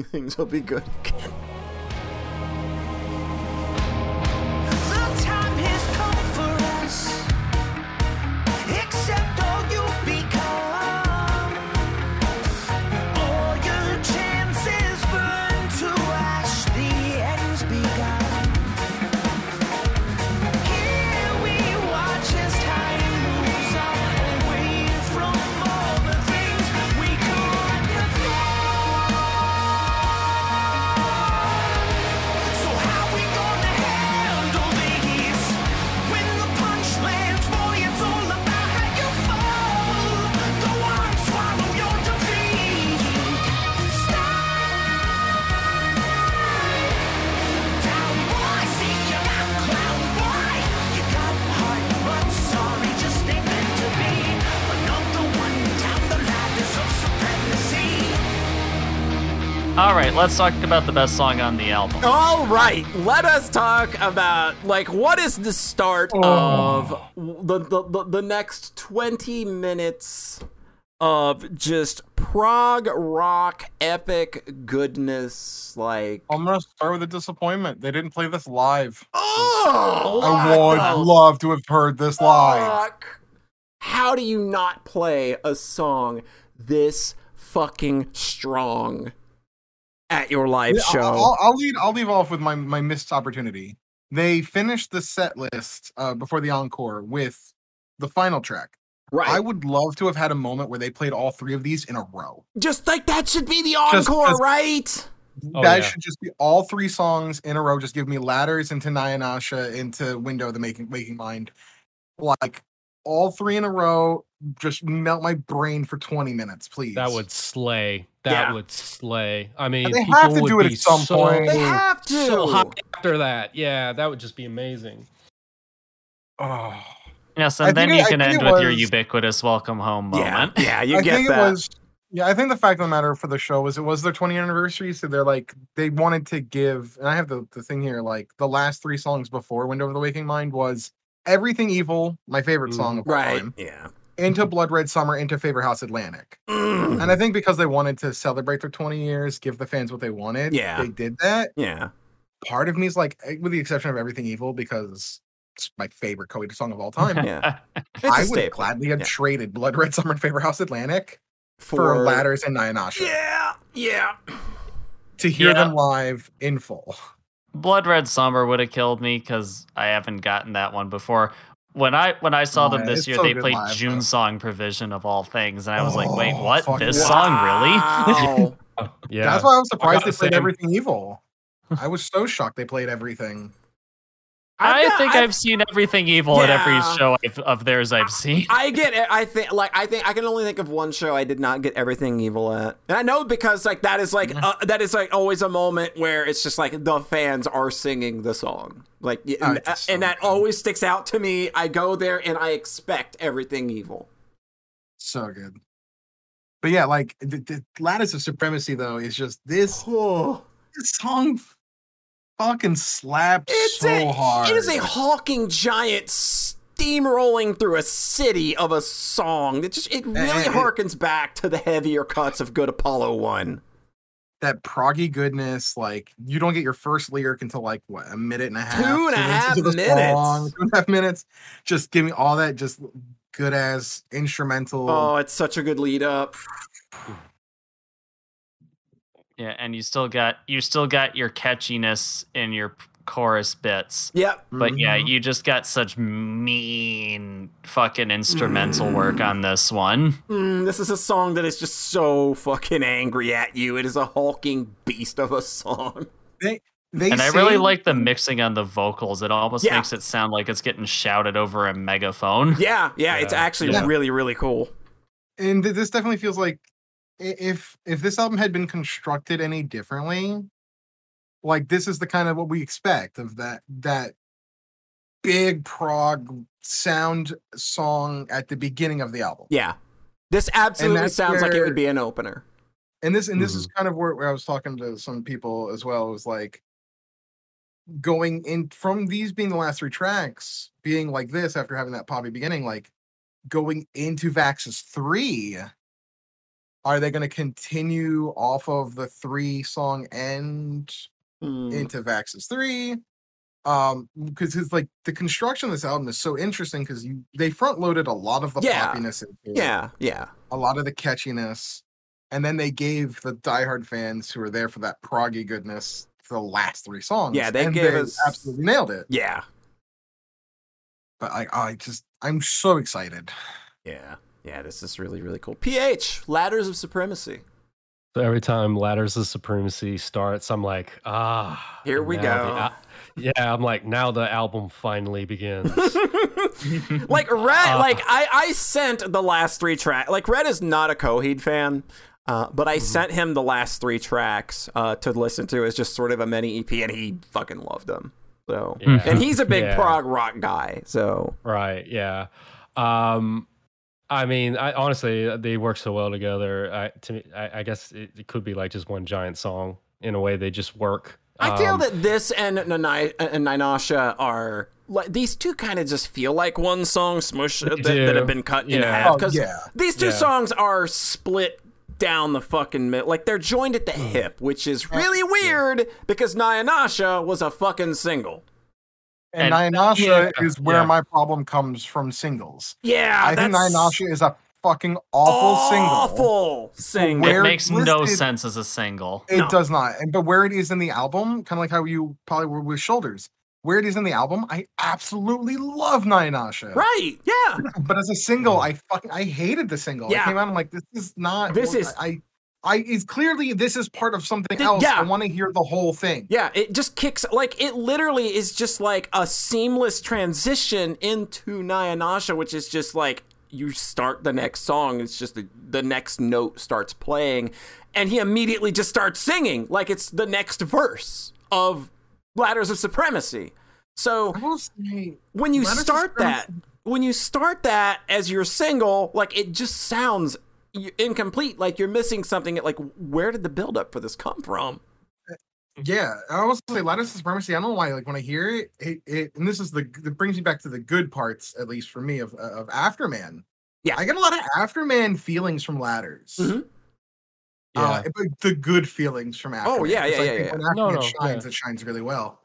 Yeah. And I love that sound still kind of permeates. And I definitely do. Part of me thinks because I think Afterman was the first album with Zach on bass. Yeah. Yeah. And I think Zach's addition to the band, I think it goes. I don't think it's appreciated enough. Mm-hmm. I think he's brought a lot of things to the band that aren't always surface level. Yeah. Yeah. And I think he was like and not to badmouth Mike, he has had his issues.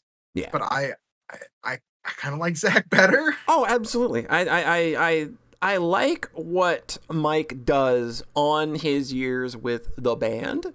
I think that it sounds fine. I just think Zach is much better for where they are now. And I don't know that if Mike would have slotted in as well with where the band went. There's a very, like, I don't want to go too in-depth on the playing styles. Like, there's a lot of difference in how they both approach that instrument and how they approach an instrumental. And it's largely just like methods and like how they kind of like who plays to the kick drum, who is doing something much more different. Like Zach is much more free form, whereas Mike plays to the kick drum a lot. And I think that Zach's playing is just a lot more involved. It's a lot more exciting. That's just kind of where I'm at with it. And I kind of feel like Coheed as a band has been pushing towards different things, doing things. Absolutely. They're clearly doing things differently. And I think Zach bringing some of that free form in has helped them kind of explore new territory. Yeah, And yeah. not be as afraid to stay within their means, but to really push what they're doing. Yeah. I mean, in terms of bass lines, I think Mike's playing on Second Stage was really interesting, but Yeah. after that, there's only a few. Like, there's one slap on The Suffering, and that's my Yeah. memory of Mike Todd after Second Stage. Yeah, he's just like God bless the guy. He's gone through his shit. Funny and enough, you know. The Suffering was the first song of the encore, Yeah, and Welcome Home was the second song of the encore of course. when I saw them live. Yeah, And yeah. The Suffering is, God, that song is. One of the all-time That's favorites. iconic. my God, I love Yeah. that song. Yeah, That is an I'd love to iconic see that tune. live. Yeah. We had a project in high school in our senior year of high school. English course was like, if you could make a movie of the book we've read, and I think we were doing The Great Gatsby. It's like, who would you cast and what music would you pick? Mm, And my casting had like Leonardo DiCaprio. This Mhm. was before the movie came out. right. I had Leo in it because I'm a mind reader. There you go. But my song was The Suffering. That makes sense. Remember that blank space with static invades all that you succumb. Am I trapped in the cage and with the saving graces who live out all outcomes? The forever you want is the never you'll get when you learn that you're gonna be so alone. Oh, when your mother and I go, but you gotta believe.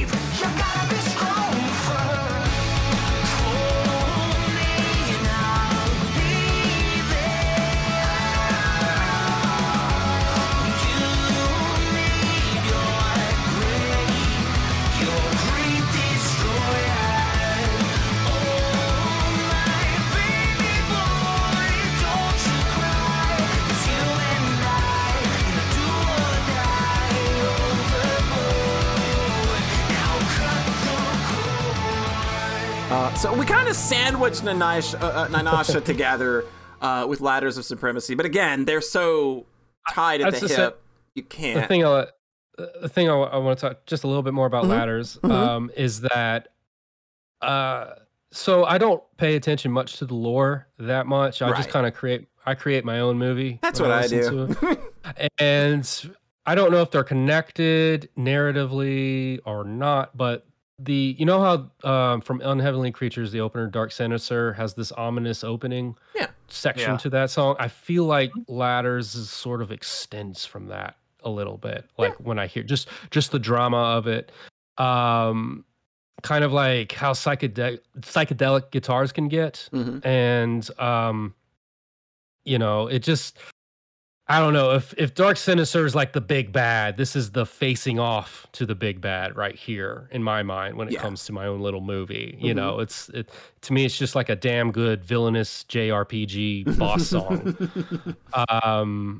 And you know what always gets stuck in my head is you got heart, but sorry, just ain't meant to be. There you Another go. one down the Ladders of Supremacy. Yep. Yeah, that pops in my head a lot. Yeah, it's definitely very interesting because like Vaxis 2 is part 2 of the 5-part series, right? Yeah. Like this was 5 parts.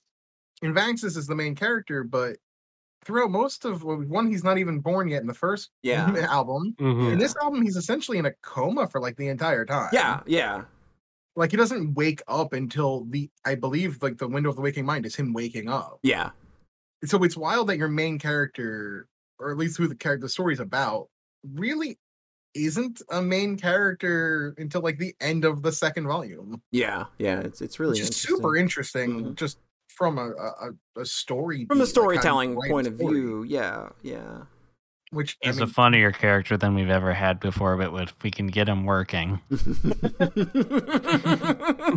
I said, I'm just a lore nerd. Yeah, Polly knows this because I'm such a big fan of Kiseki, like the Trail series. Like extensive world building is so up my alley.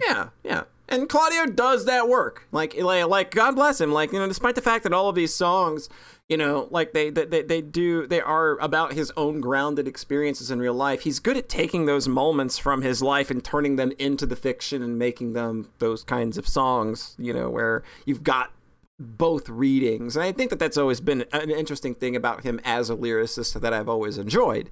I may not follow the story. I make it up in my head as we go. And I think that I'm pretty close to what's going on most of the time. And it's still like, I still get that cool experience of getting the movie part, even if I'm not, you know, following it to the letter.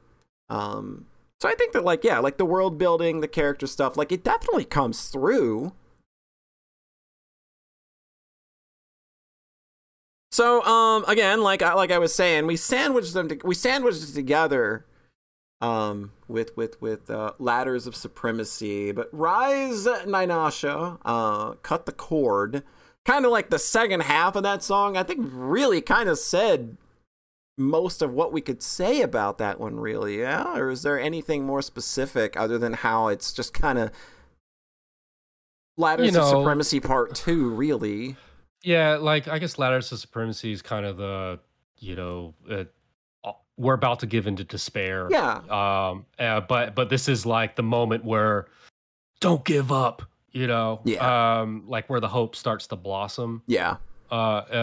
Even if it's kind of bittersweet. I feel like a big sacrifice is going on here. In my own little movie, you know, in my head. As for the song itself, when it was first released as a single, for me, it was kind of a sigh of relief because, you know, after Shoulders, I was just like, oh, okay, this is easy on the ears, comfort food, Coheed, you know. But it didn't really stick out to me as a song that I would love until, like you all have already mentioned, until its place. Yeah. Within, and then it's all of a sudden it takes off. It's astoundingly amazing. Like it really is elevated where it is in the record.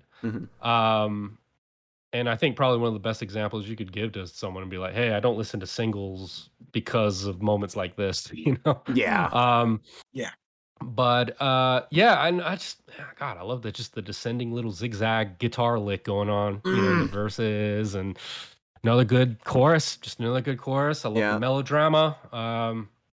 Fills me with a lot of joy when I hear it, even if it's a bit of a bittersweet song lyrically. And this is another in the long line of tracks that Claudio's written for his child. It's very obvious when you get to like the chorus is just very much I get it. I can't be the only one that gets stuck in my head. I'll be your great destroyer. Yeah, Yep, it's real yep. good. It's real good. And like I said, I have a feeling. I wonder if they put this one out as the second single. It's just kind of a like, hey, longtime fans, we've got you. We got you. covered You're still gonna get a thing. I think they should have just went with Ladders of Supremacy if they wanted to put out a song like this.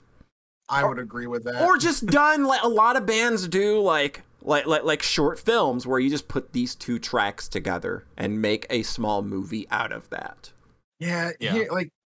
Like you gotta if they're gonna play. It's one of those things too. Like if they're gonna play one of the two of the songs live, they have to play the other. Like Yeah. it's one song in my opinion. Yeah, that's how I feel about it. These are just these two is songs are just like there's one movement, which is the Ladders of Supremacy, and then there's the next movement, which is Rise Nayanasha. It's a 12-minute epic. Yeah, that's See, I think what someone needs to do is introduce Claudio to Ice Nine Kills. yes. With all the little movies they made of the Silver For Scream. the Silver Scream, Now, yeah. I think we might be creating a monster if we do that, but I think it's worth a shot. Yeah, they like Ice Nine Kills does a lot of good work on their music videos and making these short form movies, and I think that Claudio would have so much fun if they like invested in doing shit like that. I'll take you home, this child of ours. I'll take you home. With all my love, I'll give you the world and keep no secrets from you. So life gets tough, but it's no excuse or your fault. My brightest star, shine your light on us all.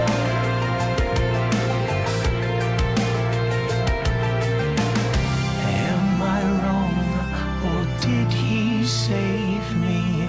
Shine your love on all these crazy eyes. Says you gotta rush to get on. Figure it all out. Says you're gonna live on this. You'll probably set them free. You can do it all the time, so you know. All right, so we're going to finally move on to the big one. Here we are. Big one. A Window of the Waking Mind. The final track of the record is the most wildly prog Code Heat has been in years. Oh, yeah. This song just Yes. goes bonkers with transitions and various sections. This is a song you don't easily sum up. Like, I will play you a minute of this song during the final edit of this podcast, but you are not going to get the picture that this song is portraying. It's like Yeah. 5 parts. It is like 6 movements, I think. Yeah, And it's wild. this song hit me in a way the first time I heard it. There is a transition right into the final portion of the song where we go from this quiet part. It's part 5, the mother, that goes into the father. There's the lyric that's like shine your love on all this crazy, and then they kick into that last final jaunty dancey part. When I got to that the first time, it hit me in such a way that I literally had to stand up from my seat and just that hit me. It was just this moment. Like, I don't want to be pretentious and call it a religious experience, because I think that a lot of people say that and it just comes off as silly. But that's one of those close moments where it was just like, oh my God, that transition just destroyed me as a person. It's kind of fun with these, like with Coheed, where like like I said earlier, with like one of the songs, like Ladder's feeling like a little bit like Afterman. Mhm. The guitars in the intro first like minute and a half Yeah, bring me back to Good Apollo Volume 2. yeah, Mm-hmm. And it's when they do things like that, it's like it makes me as a longtime fan not I say feel valid, hmm but it's just like I feel rewarded yeah, for having been with the band for so long, where I Yeah. feel like I can get emotions from these different albums in something new. yeah, yeah. This song's also got. I think a lot of this album, I think, actually deals with neurodivergence. And I think that Vaxis as a character is supposed to kind of represent that as this child that is basically born comatose, but also is aware and exists in all times and places at once.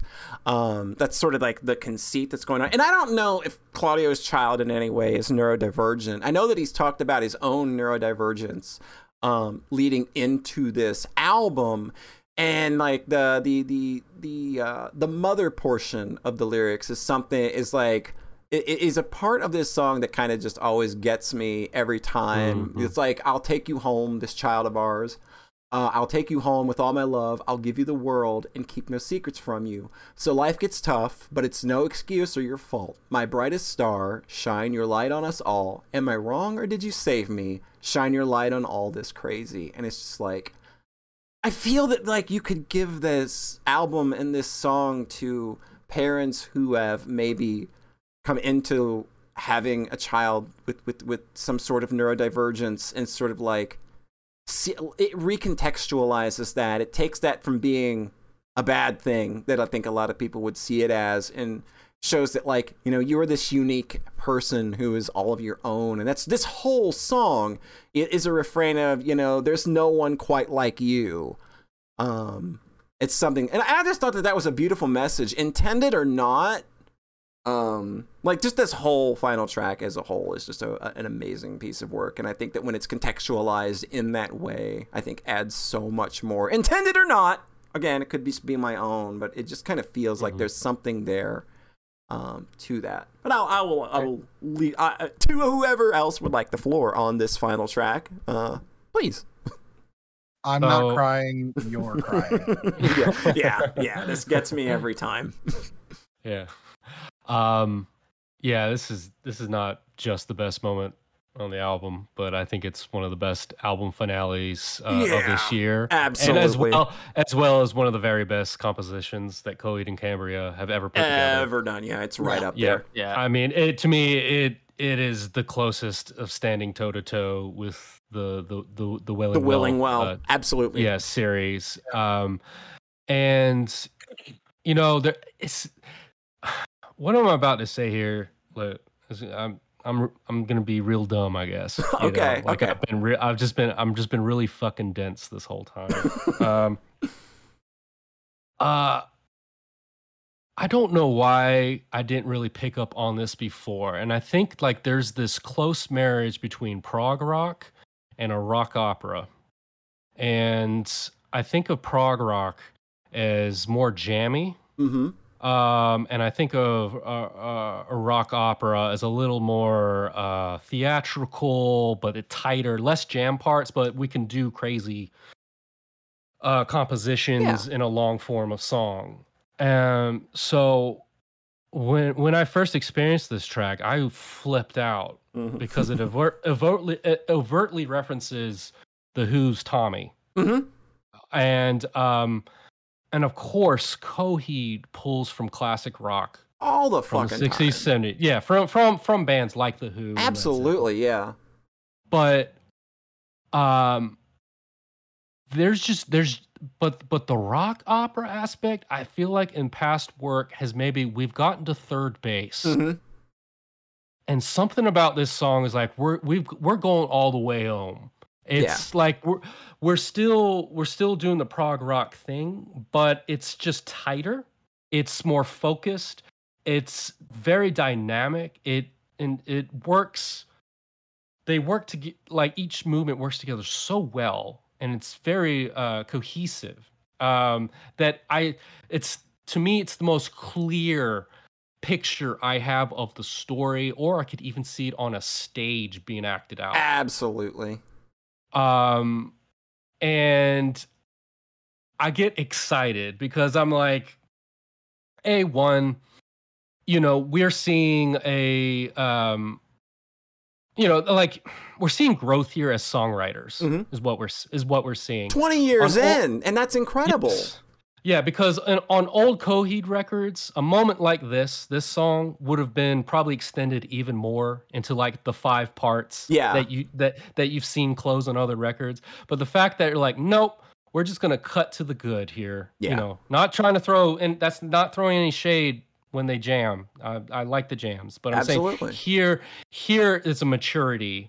And like a really like, oh, we can nail this. We can give you everything you'd want out of good prog rock song in 8 minutes and 38 seconds. Yeah. And just getting straight to the best parts without losing any of the substance. Yep. And that is just the work of, like you said, 20 years now, just masters. And their songwriting can show you how strong and how impressive and how exciting it gets from here, right? Yeah. Because this thought of like, what if they write these tighter, more rock opera songs, but now we're going to add in like synths in a like Tron sort of way. Ooh, isn't that exciting? It is. Like, what if we go in that direction? Because that will be something I don't think I've really heard. Right. And that's something that's for the take. Like their code shown this is for the taking. That they could totally. So it makes the future albums. It's like I'm already there for Vaxis 3. Yeah, I'm like, already drooling for Vaxis. I'm gonna have to wait years, and I'm just dying. Like, oh no. But take your time. Make it good. Yeah, this and it really, Coheed through the years has always been a little bit hard to define. You'll get people say, are the emo, hard rock, progressive rock, metalcore, pop punk, like all these genres, like you throw it all in there. And yeah, there are all those things, but to me, with simple clarity, this track shows the core of what Coheed and Cambria is, and that's just they're a rock opera, man. They're a fucking rock opera, and it's awesome. And I just was smitten by the end of it, and just like, I'm here for this ever continuing story that Claudio is telling us. Yeah. And it's great, and highly recommend. Like if I put a list of like a mixtape or playlist of Coheed songs to give to someone, this track definitely goes on there. It has to. Yeah, absolutely. Mm-hmm. Taylor. Yeah, this is heavyweight Hallmark Coheed stuff. Ooh, yeah. Just absolute. This is essential. Yeah, this is one of those kind of moments. Yeah. It's like going through everything that we've talked about track by track. This album definitely feels like it's more than it's the sum. The sum is greater than the parts. Yeah. Like as a total whole, like I just kind of came away from this being like the most I've enjoyed a Coheed record without asterisks in a long time. Yeah, and I've explained the way I judge albums, and for me, pacing is very important. This is as close to like the highs of Good Apollo and then Keeping Secrets for me that we've had in a long time. And I love Afterman, but like I'm probably putting Vaxis 2 above the Afterman. I'm glad they did Color Before the Sun at this point, because clearly they needed that between big arcs. Yeah. If they hadn't done that, maybe their stuff would have become stagnant. Sure. Yeah. So I can at least appreciate Color Before the Sun for that. But yeah, like I don't know the last time I was this excited, because after Vaxis 1 and with how I felt about that album, I was like, okay, I mean, maybe Vaxis 2 will be good. I don't really know. Like, I still love the band. Still gonna see them live, but like, I hope we get something a little different. And then Vaxis 2 comes out, and I'm just like, I'm revitalized. Okay, It's I'm like my back. love You for this got me band is, back like, on board. Yeah, when I had kind of like the cannot color wait. when the color before the sun and Vaxis won. Like, despite the fact that that still got the number 4 on my list, I still just like there's a road here that you were on that I'm a little tired of. That I'm road weary from, you know, and this album has that adventure, that sense of adventure musically again, especially when you get to this last 3 tracks, which again, like those were fucking experience the first time. So, any final thoughts on the final track of A Window of the Waking Mind? I guess not. So with that, let's move on to final thoughts on the album. Psychic Heist, I know you got a lot you want to say, so let's just air it out. Let's go. You said that fart. It's just like you just let the last of it out, give it one last push. Oh, I'm feeling so good. This has been a relief. So we've discussed that I like Unheavenly Creatures a lot, and I feel like it'd be hard. I always thought it'd be kind of hard to follow up on Heavenly Creatures, and I still think Unheavenly Creatures has the better what's the word? Better lineup of songs than Vaxis 2, because I think Vaxis 2 does whiff. As an of the overall album experience, it does whiff. Yes, the last 3 songs carries the album pretty much on its shoulders. That's not to say the rest of the album doesn't have its jams. It does, you know, and I've talked about them. Yeah. But you know, the album leaves you feeling really just alive and high and happy and excited and like ooh. And I think that's because this is an album where, thankfully, the band is still growing and they're still exploring. And so, even though there's songs that whiff, I don't think that's necessarily a bad thing for this band's development. Yeah. And I will say, after re-listening to the whole discography this last week and a half, this album really has a strong sense of character. Yeah. Among its peers, among the group, its brethren of albums. And I could see, because of that character of this album, I could see why people would rank it really highly and why it could even be your favorite. And I wouldn't be mad at you at all. You know, like I understand, like there is a lot to like about this album because of that sort of newness about it. And so, you know, even though it does have this unfortunate middle run of songs, I am still not averse at all to Koei to continue exploring these new sounds and the genre mixing. And we talked about this a little bit, but I have all the faith in the world. I'm like, they are fully capable of integrating these new directions more confidently and smoothly on the next album. We saw this a little bit. You know, you take it back to Keeping Secrets of Silent Earth. It ends with the pairing of The Light and the Glass in 2113. Yep. As kind of that's the big proggy finale to that album. But then you get to the next album, Good Apollo 4, and they do the proggy finale thing 10 times better. Oh, yeah.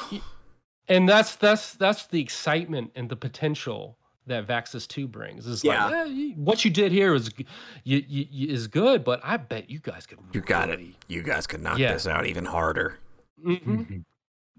So, yeah, I'm just really excited for the next one, and if anything, they could just take a little bit of those butt rock spices out, because you only need a little bit.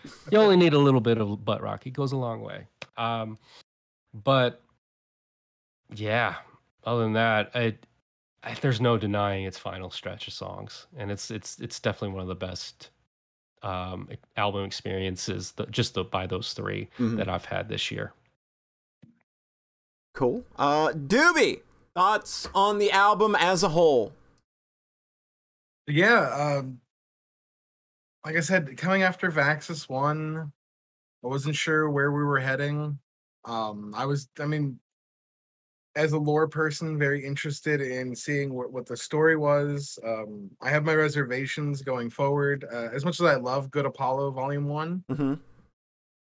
from a story and lore aspect, like the writer got kind of weird. Yeah, that And this like kind of meta stuff wasn't like it wasn't. when it was super done like good. that, it wasn't done well. Nah. And I hope we avoid that going forward, but I have faith. Yeah. And this album for me is paced really well. Like I said, thank God Liars Club exists Ooh. in where it does. Oh Because God, if it didn't, yeah. it would have been a totally different story.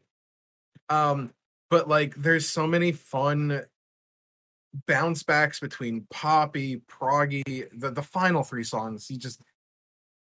I don't care who you are as a Coheed fan. I think every Coheed fan can go, yeah, those Yep. 3 Those are it. slap and they rip and they are some of the best prog Coheed has done in probably since the Willing Well. Honestly, yeah. It really, really is. And just like I'm super excited for the future of a band that's 20 years going. Like it's wild to me because like there are so many bands that are 20 years in, 25 years in, and at this Mhm. point in their career, they're fine just playing the hits. Yeah. They're fine just playing the same 3 songs that got them radio play. They'll play some other stuff, but they'll play an album in full, and that's kind of where they'll do. Yeah. Coheed's just pushing the envelope more. They do the album performances, but they do them as 10-year anniversary. It's very Yeah. much, it's a special thing for them. Yeah. Um and 20 years and it feels fresh. It feels like there's still things they're exploring, keyboards, exploring auto-tune, exploring dance tracks. Mm-hmm. There's a lot to look forward to. There's a lot to be excited about. And Vaxis 2 absolutely, I think it makes an argument for me to be in my top 5 albums of Coheed. Mm-hmm. Top 3 might be hard. I don't know. But It might be. definitely top 3. I don't know that it makes top 3, but I know that this might get into 5 for sure. Yeah, this is probably my favorite. I mean, just in terms of music, my favorite album of like the last 2 or 3 years. Wow. Pretty good. That's a pretty solid endorsement from twitch.tv/Dr. Doobie. Taylor, final thoughts. On balance, I enjoyed this record quite a bit. I don't know where it falls into my rank list until I've had more time to live with it, really. Yeah. But, there's more high points than low points on this album, even if the low points on this album are a little bit yikes. Yeah. Yeah. Yeah, like I said, this is the most that I have enjoyed a Coheed record in a while without having to have an asterisk by it. I like some of Vaxis 1, but it has songs I straight up just don't like. The Color Before the Sun has songs that I straight up just don't like. So like when I talk about those records, there's always an asterisk there. They're never going to make another Good Apollo 1, and I think that it's silly to want them to. But this is like the closest that since the Afterman, where I felt like genuinely excited about what is coming next. Like, what are you like because you've made such a strong artistic statement with this record that I had the same feelings that I had after like going from Good Apollo 1 to Good Apollo 2 and going from the Afterman albums to what we would get next. I was excited, even if like those follow-ups weren't as strong. I was at least going into those with like, oh, like this band is like, they are at a creative peak and there's so much they could do. It's on them to harness that energy and do what they need to do artistically to kind of keep this ball rolling, and I really, really want to see them do it. Yeah. So I think that about sums up Vaxis 2, A Window of the Waking Mind. We hope that you've enjoyed the ride with us, and I of course want to thank our special guest, Dr. Doobie, for handing us a bit of your personal time. You just got off vacation and you're dragging your ass here to do like a 2.5 hour, 3 hour podcast with a bunch of people that like you don't know two of us. So you were a good sport. I hope you had a lot of fun. And you know, hey, maybe there will be something we can do down the line in the future again, which would be really, really fun to bring that energy back again. Thanks for having me. Yeah, it's a good thing I got a good night's rest in my own bed last night. So. Yeah. Yeah, you don't want to do a podcast being dog fuck tired, believe me. Yeah. You don't. I'm on the bed that I slept in. Oh no. This thing creaked every time you made a single movement. Oh, it's the worst. The worst. Dr. Doobie, where can the internet folks find you at home if they want to keep up with you and your various shenanigans?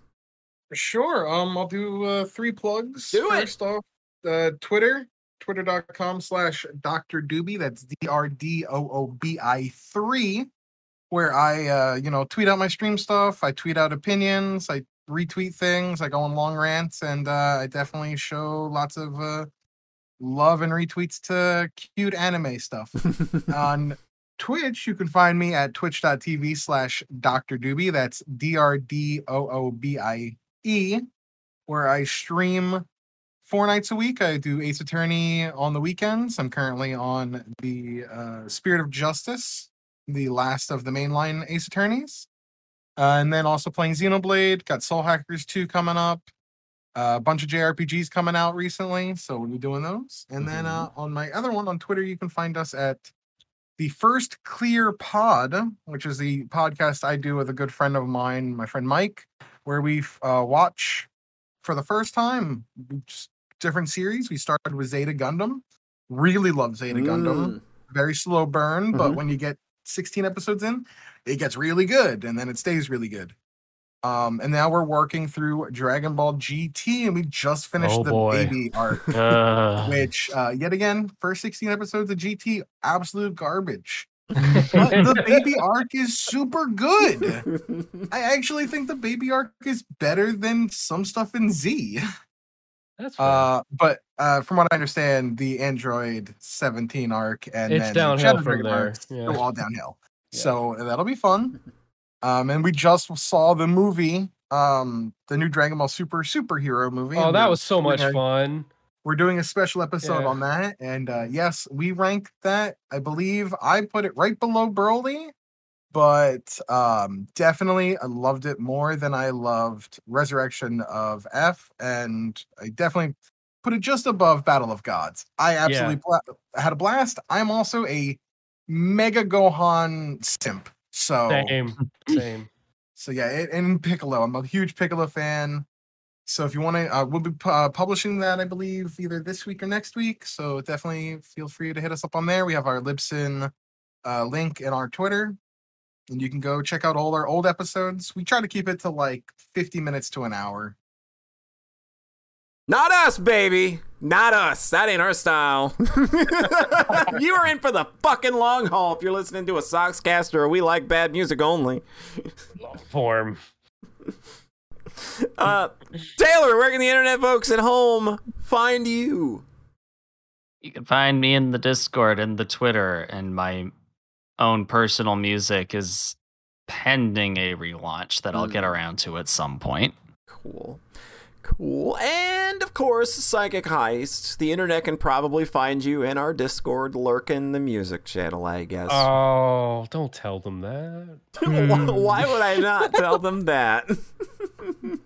They know. They already know. Yeah, I'm in the Discord. That's where He's that's where like, I'm at. this is a man that is smartest among us because he said, fuck social media. Oh, trust me, I lurk on social media, but Oh, I got you. y'all are the only people I care about on the internet. So that's why yeah. Gosh. Well, That's the truth. gosh.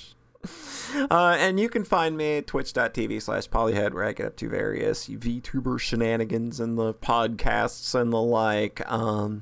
So yeah, that will do it for us here at We Like Bad Music Only. Thanks for sticking it out to the end, and thanks again to Dr. Doobie for taking time to join us. But in the meantime, I think that you all should listen to more Death Grips.